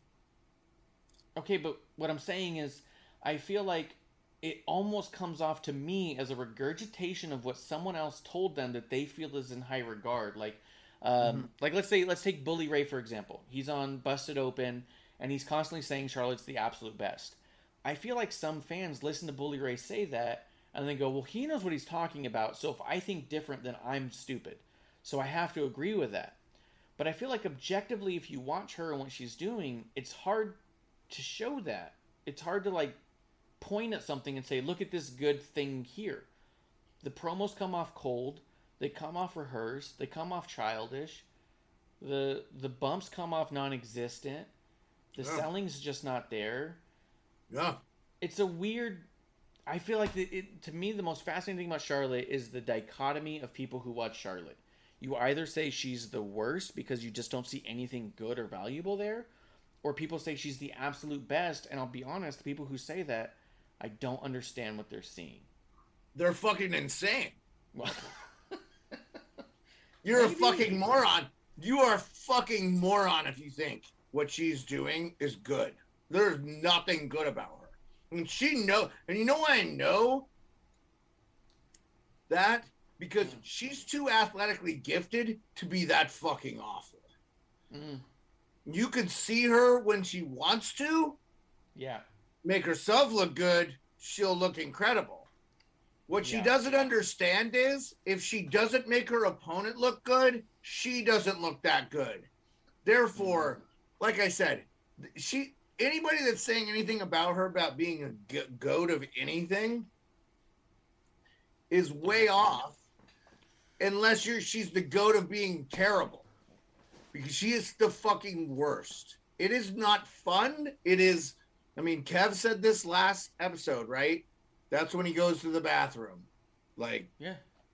Sorry. Yeah. I stopped paying attention with her for sure. I did hear someone say recently that they thought that Charlotte was the best female performer of the year last year because they said, this is what they said, because she's volatile. You don't know what you're going to get. If she's into it, you get one thing. If she's not into it, you get another thing. And that was their argument on why they thought she was the best. And in my mind, I was going, but that's the literal argument of why someone's not good, is that they're volatile. You want a level you know of what? There is consistency. a point to that, though. Like, a lot of the fucking rock stars became rock stars because they, like, only wanted brown M&Ms and shit. I mean, you know, sometimes you get the reputation of being a terrible person because you are one. But, you know, maybe you're just playing one. I don't know. That might be. And that, I get that, I guess. You know, I mean, Justin Time says, easiest way to put it, all the praise she's gotten over the years has gone to her head and inflated her ego at the same time. That's probably what's happened. That makes sense.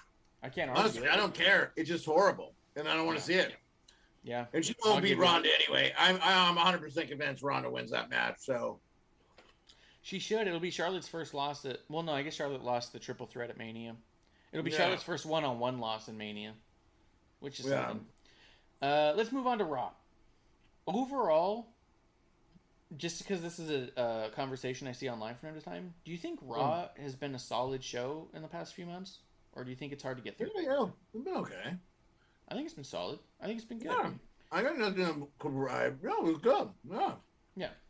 So it opened up. Last Raw was awesome. Yeah, I thought this one was great, and I thought it had the AJ fucking versus Seth Rollins thing. That was fucking awesome. So and then Edge came in and wrecked that too. And I mean, like, not mad at Edge. Nope. But would have liked to have seen that go 5 minutes more. You know what I'm saying? What a great match.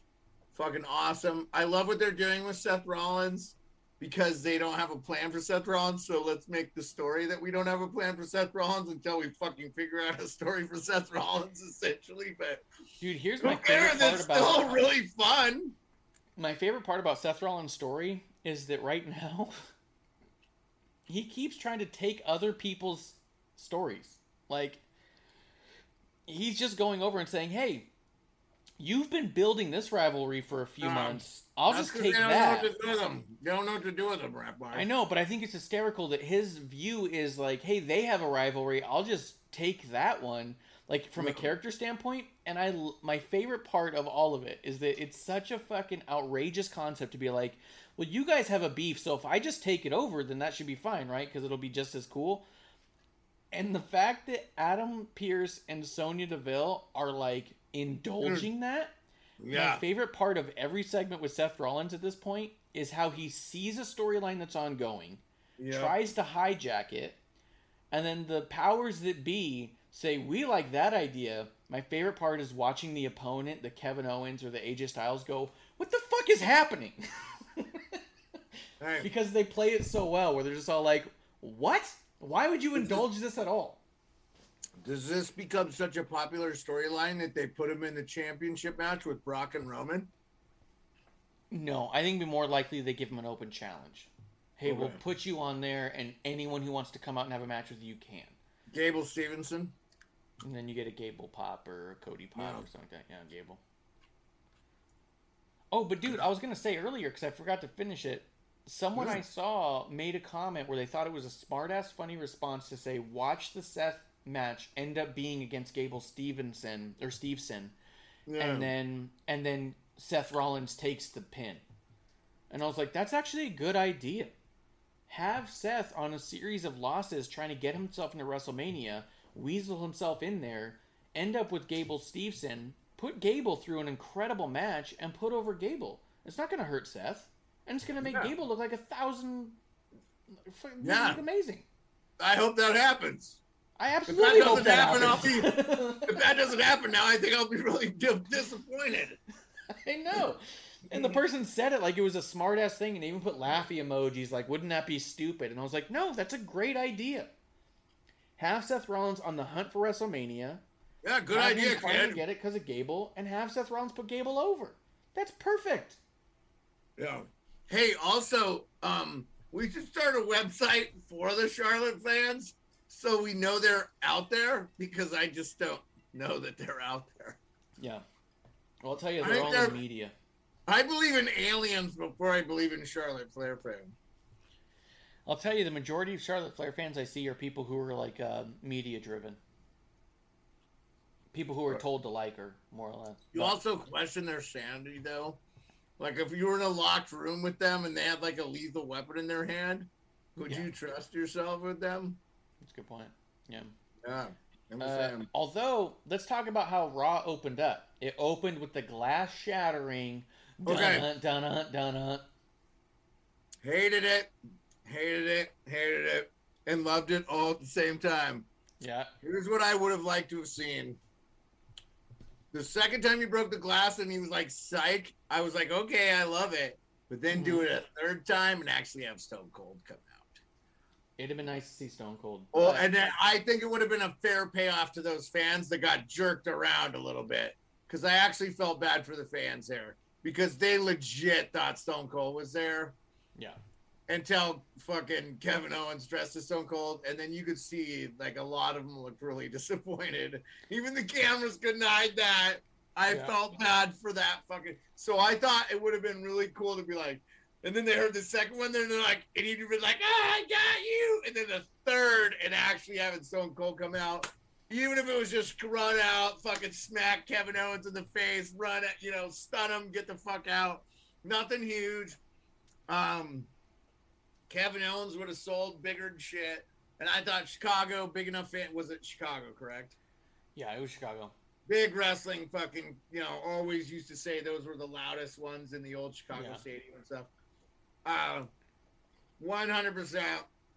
I would have loved to see that. Other than that, I didn't have a problem with it. I loved it. Here's why I loved that they did that to the Chicago crowd of all crowds. One, here's Kevin Owens getting some real fucking heat.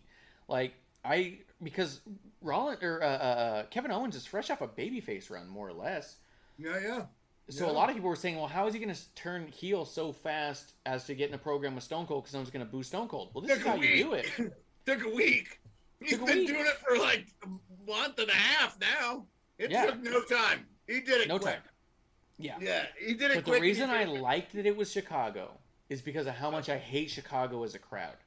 Because Chicago is the one crowd that for 8 years, anytime anything happened in a segment with anybody of power, any Triple H, any Vince, any Stephanie, anytime they were slightly bored, they would chant CM Punk. Oh, yeah. So loud. And he would obviously never show up because he didn't give a fuck. He's never cared about his fans. Yeah. So, for them to get this, we're going to make you think it's Stone Cold, and then we're not going to give you Stone Cold. For me, I'm so happy it was in Chicago and nowhere else.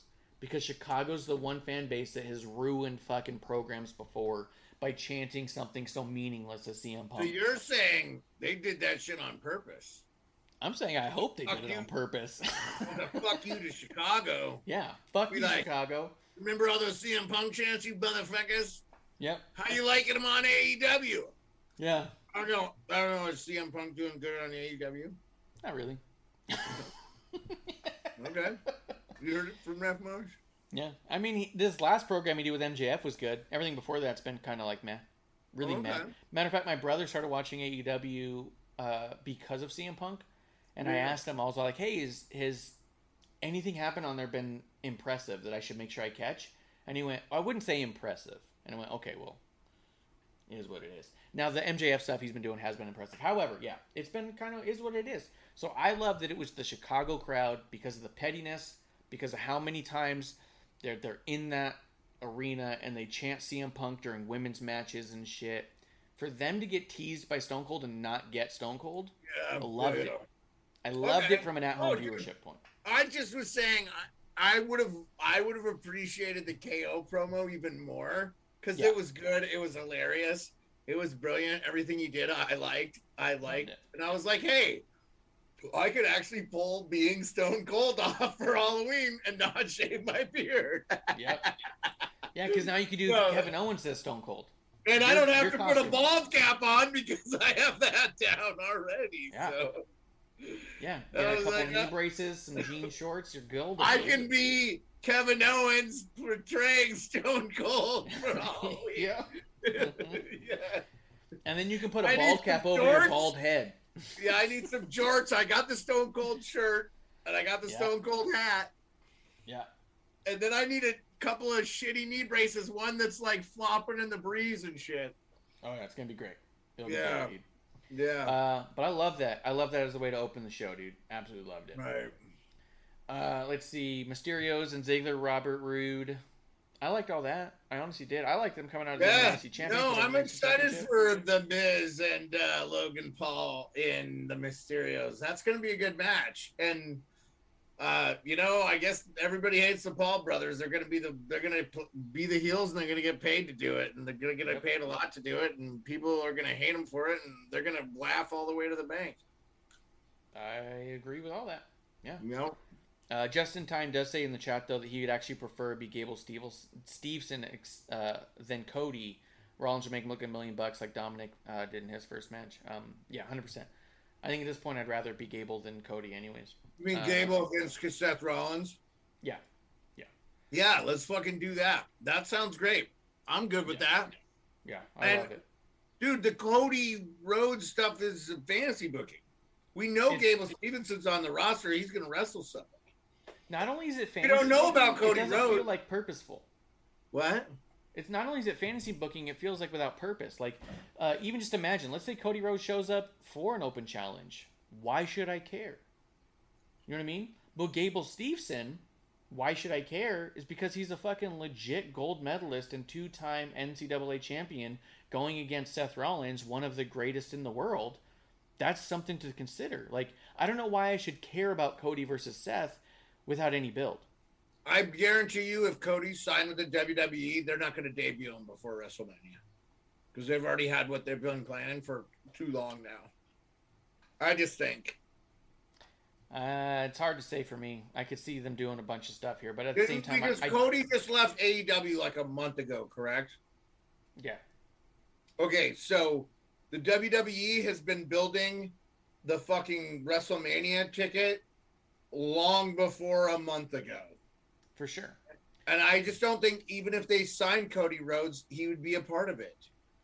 I think I think I would prefer Cody debut on the Raw after WrestleMania. Yeah. And cut a promo that makes me care that he's here than have him just show up and have a match against Seth for no reason. That's more likely, I think, too. I think we're saying the same exact fucking thing. Yeah. That's what should happen, and I think that's more likely what will happen. And I think I'd be happier with that. I'd rather see Seth and Gable than see Seth and Cody this year. I wouldn't mind seeing Seth and Cody next year, but I don't know why I should give a shit Cody is here yet. Especially from a fan base that doesn't all watch AEW. Think about it just from numbers perspective. You have over twice the viewership as AEW on a good night. Like, they don't all watch, so they don't all care. That you got to get them. You got to feed them a little bit. Yeah, we'll see. So, yeah. Speaking of Justin Time and his terrible takes, you'd almost swear he had the Terrible Wrestling Takes podcast, but he doesn't. He has Anytime Wrestling podcast. Yeah. Omos versus Commander Aziz. I want to know what you think, Beard, about Omos as a talent. Yeah, I like him. I mean, give him time. I think it's always so much harder for the big guys. Yeah. Because they already are intimidating, so they have to be good on the promos. The Undertaker didn't have to be good on promos because he just play this magnanimous character that doesn't fucking talk, who just, murder his family, whatever, the whole mystique of the Undertaker. That was the brilliance of that promos. He didn't have to do much. Yeah. He wasn't until he did American Badass and all the other shit. Where we actually, like, the Mark Calloway character came out a little bit more. But really, that was an easy character to play. So, I think Omos, he's just got to find his niche there.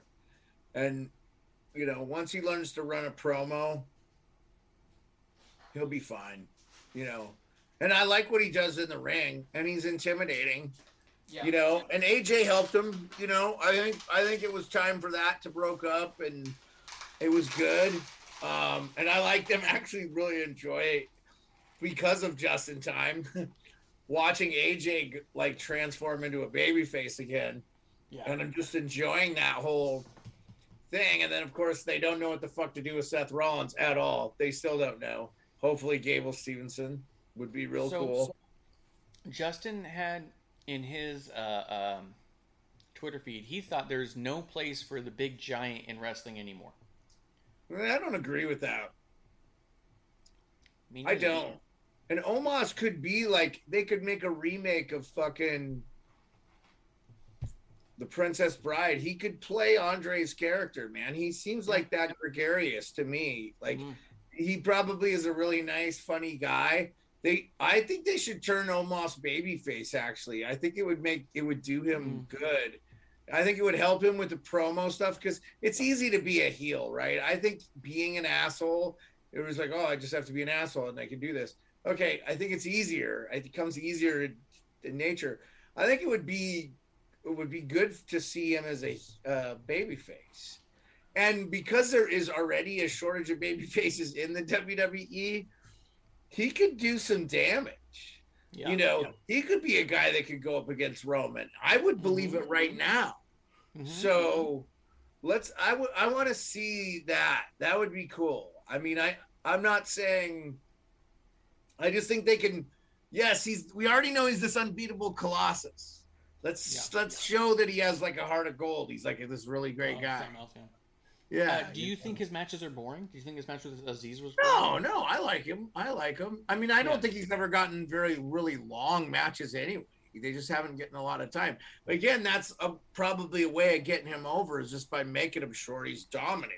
Bam, boom, done over. And feats of strength, I think, still go a long way. Like, picking up a guy the size of Aziz is incredible. Yeah, exactly. Yeah, that was impressive. Didn't he like KOD him or some shit? I don't know. That was really crazy. Yeah, for sure, man. No, I agree with you. I don't agree with Justin. I don't think that there's no space for giants. I think that the mentality of there's no space for giants in the giant way of working is the same mentality that is the more flips, the better. You know what I mean? Where your focus is on the moves, not about the story. The story of a big lumbering colossus that is going to take a lot to take out is an important story there, just because, I mean, people still talk about Hulk Hogan versus Andre the Giant being one of the most important matches to WWE of all time. It is. Yeah. It is. It is. If you don't believe it is, you don't know the history of wrestling. Yeah. It is. It's very important.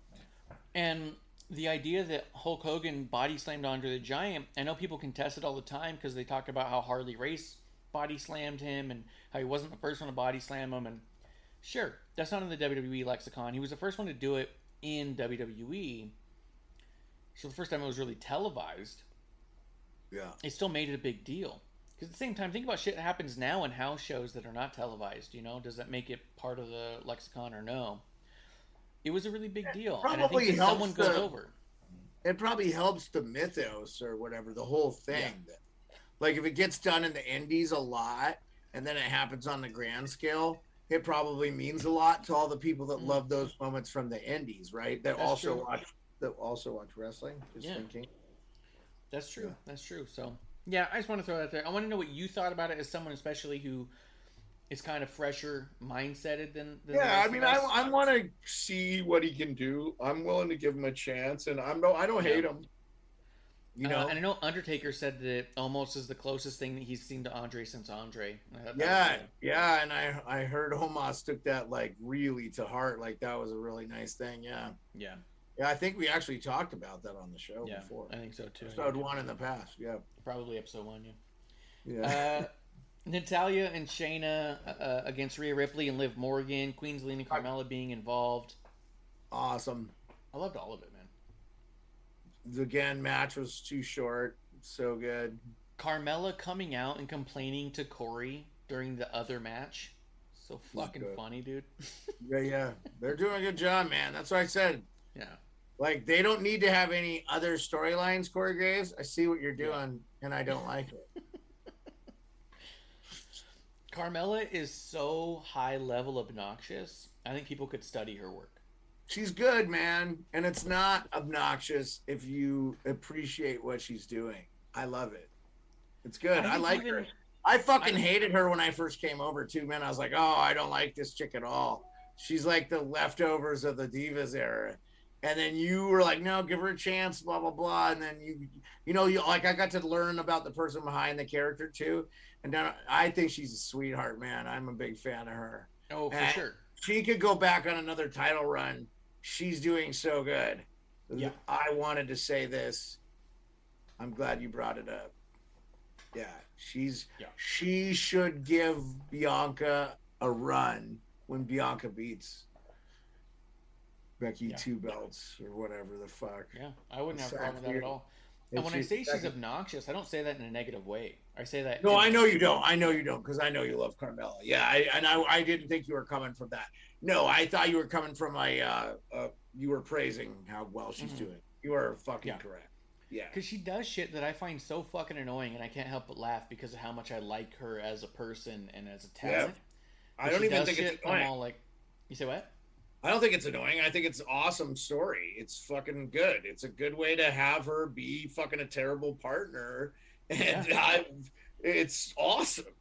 It's a great way to make her a heel without her she's like the oblivious heel. Yeah. It's even that I think it's even harder to pull off. I love it. I think it's fucking brilliant. Oh yeah. Yeah. She's great. She's great. Yeah. She's incredible, man. Yeah. You got me. It didn't take very long for me to come around on her. You know, like you were like, no, give her a chance because this, and this. And I was like, oh, okay. She seems like a really good person. Of course, I'm not watching all the Corey and Carmella, but I watched the first 5 and I was like, oh, yeah, it's cute and funny and goofy, but I hate reality TV for the most part. So, but, you know, I already like them, you know, for the most part. Corey Graves, I see what you're doing, and I don't like it. No, that makes sense. Yeah. What did you think of the Becky Lynch promo? Yeah, you know, I actually thought she came across a little whiny, honestly. I was like,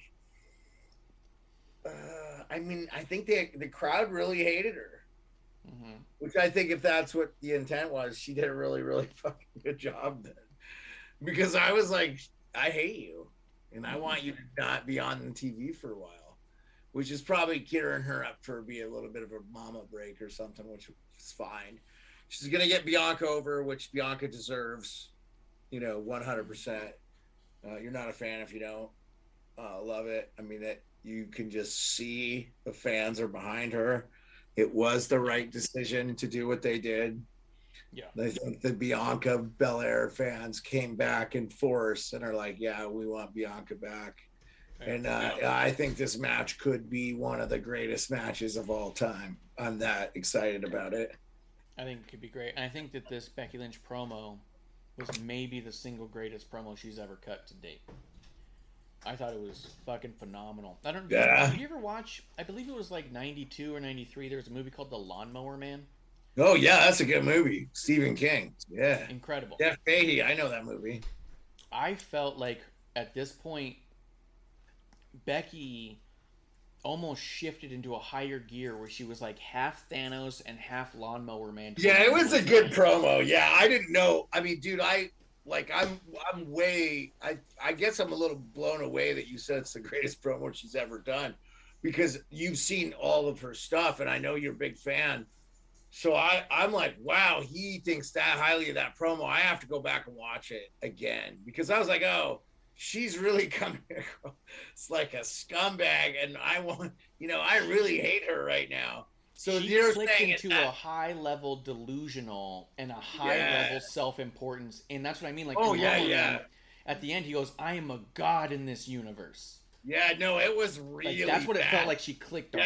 Oh, I mean, I'm telling you, like, if there were fans of her that were there and heard that, and I think they'd probably stop being fans of her. Like, and that if that's what she's trying to do, like that. I mean, yes, I agree 100% with what you're saying. It was epic. Yeah, but that's why I'm like, oh man, he thinks it's the best she's ever done. But I agree with everything you're saying. That is exactly what she portrayed, for sure.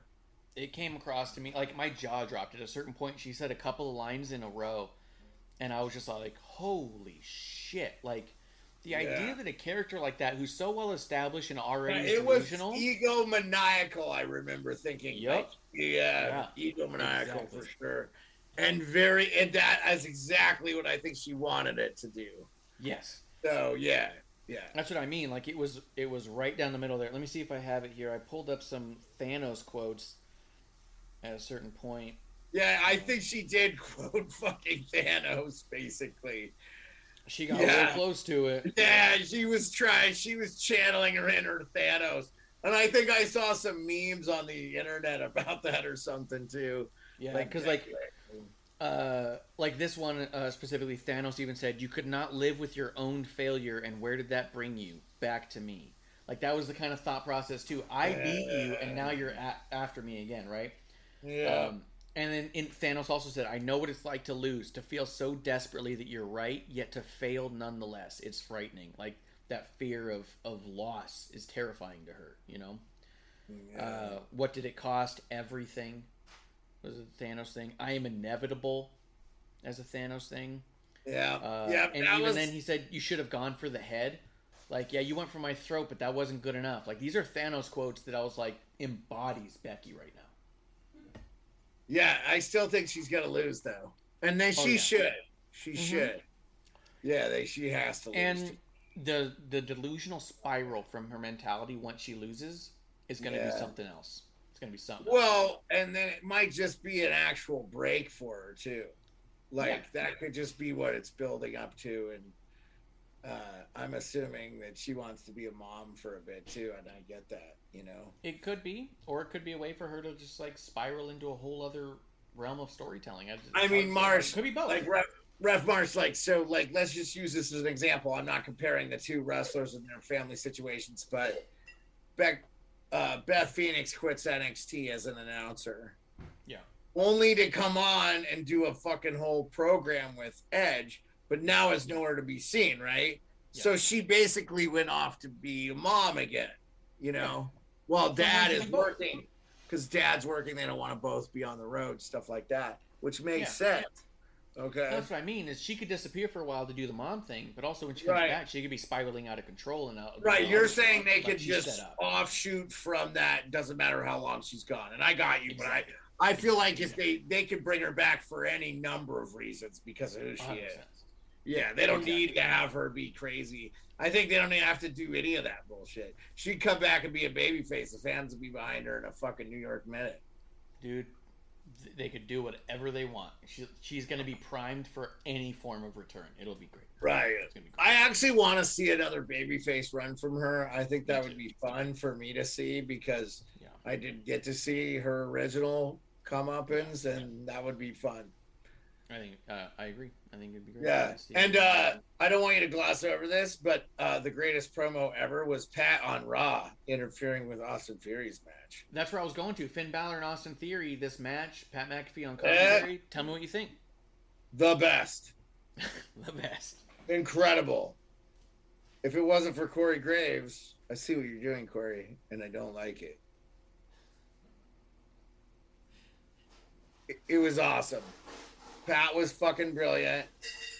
I fucking loved the end when him and Finn Balor are doing the whoa, whoa together was awesome.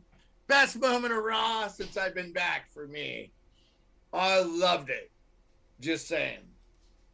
Everybody knows I'm a Pat McAfee honk. Call me names. I don't care. Yeah, I thought it was great. I loved all the McAfee stuff. It was fucking awesome. His fucking the crotch chop stuff, telling him to suck it, the going back and forth, like even. Oh my god, dude! Generation X throwback. I love Pat. Just brings it back for us fans from the Attitude Era, and it's so homage. I loved it. Well, Stephanie was laughing about it. She's like, "Can he do that on TV?" She asked. Yeah, that's the question. Yeah, babe, that's a fucking. They do that all the time. Yeah, she's like, oh god, dude, it was so awesome. It was my favorite Raw for fucking sure. It was really cool, and the idea that Pat McAfee was pulling double duty for a dude who says he doesn't even really watch Raw because he just doesn't have time with his schedule. Yeah. It was amazing. He came out and did this whole segment, dude. And fucking Corey Graves. Yeah, nice of him to dress up. Hey, fucking Corey, he wears that every day. You do a fucking 3-hour radio show nationally? No, shut the fuck up. I see what you're doing, and I don't like it. What can you imagine if they have these matches at WrestleMania, but then by SummerSlam you get McAfee versus Corey Graves? I don't want that. Fuck Corey Graves. I don't want him to get over. Fuck him. He talks shit about Pat all the time. Pat never talks shit about you, Corey Graves, but you talk shit about him all the time. You insecure dick measuring motherfucker. Fucking pick on somebody else. You douchebag. It's so good. I see what you're doing, and I don't fucking like it. It's so good. There was only 2 other segments left in this show. RK Bro and Alpha Academy. That was great. Oh, awesome match, by the way. Fucking so good. And then I actually wasn't that sad about it getting broke up by the fucking Street Profits, who I know you hate, but I like. Yeah, I wasn't. They are actually have a match at WrestleMania, so they got to build that a little bit. Yeah, I don't understand why the Street Profits are in that match at all as far as like storyline goes. They just kind of popped up and said we should be in the match, and everyone went, okay, I guess. You don't like, but a lot of people like. Yeah, they get a big bump. They get a big bump, man. The Street Profits are liked. They're a popular. So win a match. It's a fucking I got win you. A match. That's all. I understand. You're not a fan. Just win a match. We all know this. Somebody who's in the match, and then say, "No, I deserve being there." The Wrestling on the Rocks crew that watches us, the 2.5 people that come in here regularly. Yeah. Fucking know you hate those motherfuckers, so they know you're going to say nothing. It's going to be a good match. Just shut up and like it. Should be good. Brandon Barrett, you bastard. It'll be fine. It's going to be a good match, man. It's going to be fun. I also think it's kind of weird, too, because I think everyone by now suspected we were going to get Randy Orton versus Riddle at Mania. Can I say something, though? Oh, go ahead. With this tag team thing, that they are actually letting Riddle get over quite a bit. Yeah. He's been finishing the matches and stuff. And that is big. Because we talked about Riddle being in something bigger. He's getting there, man. Yep. He's getting there. And, I wanted to point that out because you brought that up. Sorry, I didn't mean to step on your thought there. You're right. No, 100%. Yeah. Because that was kind of my point, is that we all thought they were going to be split up and have a one-on-one match by Mania at this point. And at this point, they're still getting Riddle over through this. It's not burnout.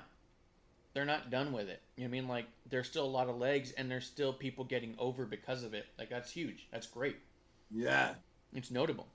Yeah, and the match was awesome, too, man. Like, they're so fucking so good. And, like, if you got Riddle getting over in a match with Randy Orton not finishing it, like, that's, before when they first started RK Bro, that was a lot of what was happening, right? That's not happening now, and they're, like, an awesome tag team. I think, you know what? I think the WWE likes the sales of the RK Bro shirt, and they're fucking here to stay for a while.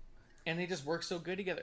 Was it this match or last week's match where Randy Orton cut that RKO in the moonsault? I think that was last week. I think so too. Yeah, that was impressive though. Yeah. The idea that those two dudes can work so well together that timing could happen is insane. Dude, they're getting better, dude. They're getting better too. Oh, hey, Micah. Hey, everyone. Just wanted to say hi as I'm trying to watch Dynamite. Yeah, it is a struggle to watch Dynamite. I hear you, Micah. Yeah, Micah. I don't know what Dynamite is. You'll have to come back and explain that to me. No one does. No one's watching it. I don't. I really don't know what Dynamite is. What's Dynamite? Well, you're better off. Okay. Wednesday night is TNT hockey night, by the way, motherfuckers. Yeah, there you go. Yeah. That probably means we got to get you to hockey. Was there anything else you want to talk about on Raw? There was the Seth Pat. Did we? Pat. I wanted to talk about Pat on Raw. Well, no, I read an article real quick too. I wanted to say the top 5 storylines they said that could steal the show at WrestleMania 38. Yeah, hit me with it. And the first one was Charlotte, and I tried not to throw up, but I did.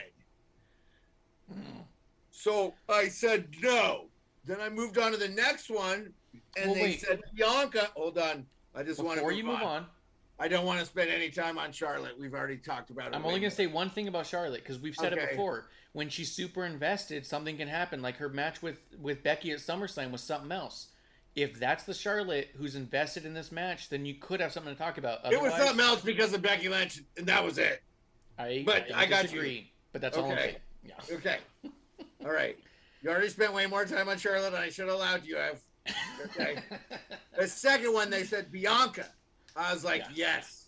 Yeah. Her match, I expect that to be the match. If you ask me, what did you think would be the best match before WrestleMania? I would say that match. I think we're all going to say that is the fucking greatest women's match ever. It's going to be so fucking good. I believe it. Otherwise, we wouldn't get Becky doing such a fucking sell job. Yep. The third one they said was AJ Styles. I also said, yeah.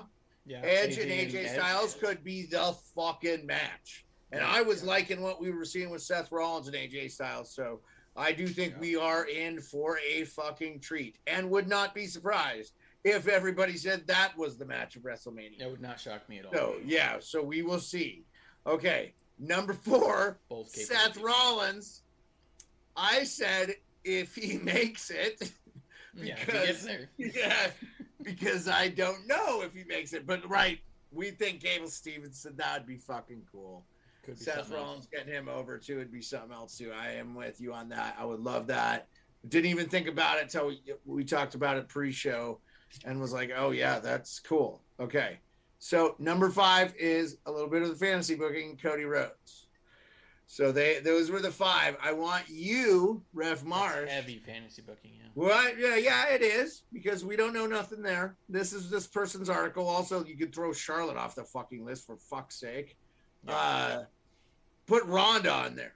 You know, Ronda could be the reason that fucking match doesn't suck ass. That's what I would have. But go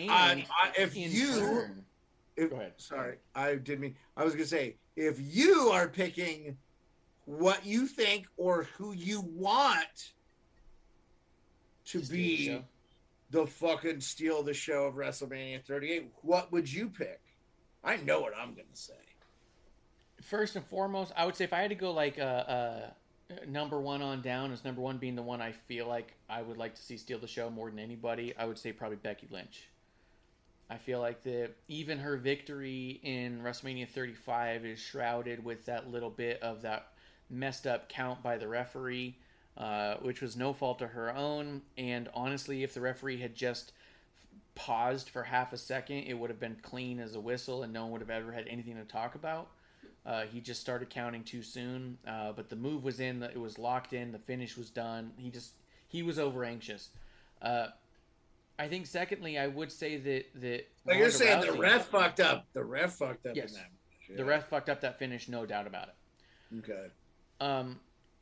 I think that you could potentially easily have a Ronda Rousey that we talk about forever if you end up getting a Charlotte that is being less than cooperative and Ronda says, fuck it, and goes into, as they say, a business for herself to even it up. That could be something that we could definitely talk about for a long time, and I think that that's possible. I think it could be compelling. I think Gable Stevenson, if he does show up at WrestleMania, the same way that people still talk about Ronda Rousey's first WrestleMania match, her debut match, as being so epic, it could be overshadowed by a Gable Stevenson. I really think so. Yeah. Oh, yeah, for sure. It would be cool, too, man. And I would like to see a guy come in and get a real big push. Yeah. You know, like I think AJ and Edge is too easy of a slam dunk. It's almost unfair to say that they could because it's almost too obvious. They're two of the greatest. Maybe 1A, 1B, right? Yeah. Cool, man. I wanted to hear what you would say on those. Yeah. And I'd pick a Gable Stevenson over a Cody Rhodes as far as making a big splash that's impactful for a long time. Yeah. Well, you've seen Cody Rhodes, so I think I trust your judgment on that. That's not to undercut Cody Rhodes. I've liked a lot of his matches and stuff, but I do think that without any kind of story, Cody Rhodes will put on a good wrestling match, but it will be just a good wrestling match with no story, where Gable Stevenson could be a big splash. I'm telling you, even if Cody Rhodes is with the WWE or going to be, he's not going to be a part of WrestleMania. Because I think they've been building these WrestleMania storylines now for like 6 to 8 months. Some of them. Yeah. The Bianca thing goes back to SummerSlam, basically. Yep. Yeah. So almost a year's time. So I just feel like they would not have tried to shoehorn Cody Rhodes in there. I think they're smart. They know the fans are smarter than that. It would be dumb as shit to do it. You might have him interfere or something at WrestleMania, do something small. But I think he comes on, like Ref Marsh said, the Monday Night Raw after WrestleMania. Yeah. Which I'm assuming is going to be in Dallas anyway, because they'll have, yeah. So, yeah, I think that they will want to give that crowd a pop, and that's when, like, a Cody Rhodes or something. Yeah. And that would be better, you know? Like I said, that was the only thing. So, other than Ref Marsh thinking it was a, hey, fuck you to the city of Chicago, what I was saying, I would have liked to have seen the fucking Stone Cold actually come out, like, on a third one, and Kevin Owens get, like, run for his life. And then Stone Cold just be like, and chug a couple of beers. He didn't even have to touch fucking Kevin Owens. Exactly. You know, that would have been fucking cool. And I will say that we might still see that too. We could still see that. Yeah, and I would say as an asterisk that the only reason I didn't bring up Stone Cold or Kevin Owens because I think no matter what that looks like, people will talk about it for a very long time. Yeah, It's kind of like how you don't include Undertaker in your Mount Rushmore because it's just really not fair to talk about. Stone Cold's Kevin Owens segment, it's not going to be fair to compare to the rest. So Undertaker would be the statue that you built above Mount Rushmore, and he's looking down on the. Yeah, I mean, I couldn't argue that either. I will just say this. Micah says Dynamite is AEW programming, Sportsbeard. Okay, cool, man. I didn't know that. Thank you. It's not because I hate AEW, guys. I just don't know anything about it. So nothing against AEW. Don't come after me. No. And for assassinating AEW. Ref Marsh is, though, I think. Maybe, possibly. Yeah. So, no, man, fuck, that would be cool as shit. I would be so down with that. Yeah. Absolutely, man. Absolutely. Anything else you wanted to get in before we wrap it up? I mean, the Pat on Raw was awesome. Corey Graves, you should watch out. Maybe Pat will do double duty. Oh, that'd be good. Pat beats Austin Theory and then walks out there and slaps Corey right in the face. I'll see you tomorrow night. Fires your ass. Bitch boy. You lose your job for being unprofessional. I see what you're doing, and I don't like it. This Corey Graves beef is not going away, Ref Marsh. I'm just telling you. Oh, there's nothing wrong with it. I got no issues with it. Yeah. I think I'm ready for last call if you are. Yeah, let's go, buddy. Let's do it, guys. We'll be back tomorrow night for a brand new episode 1 right here in the dive bar of the IWC. That's been at Beard_Sports. I am at Ref Marsh. We are at WOTR the show. And that has been an episode 1 for the books. Cheers, everybody. Cheers, you sons of bitches. That's last call.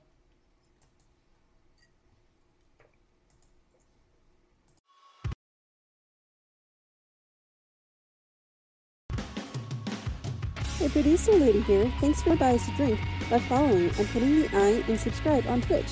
Or subscribe and review our podcast on Apple Podcasts or wherever you listen to us. Cheers!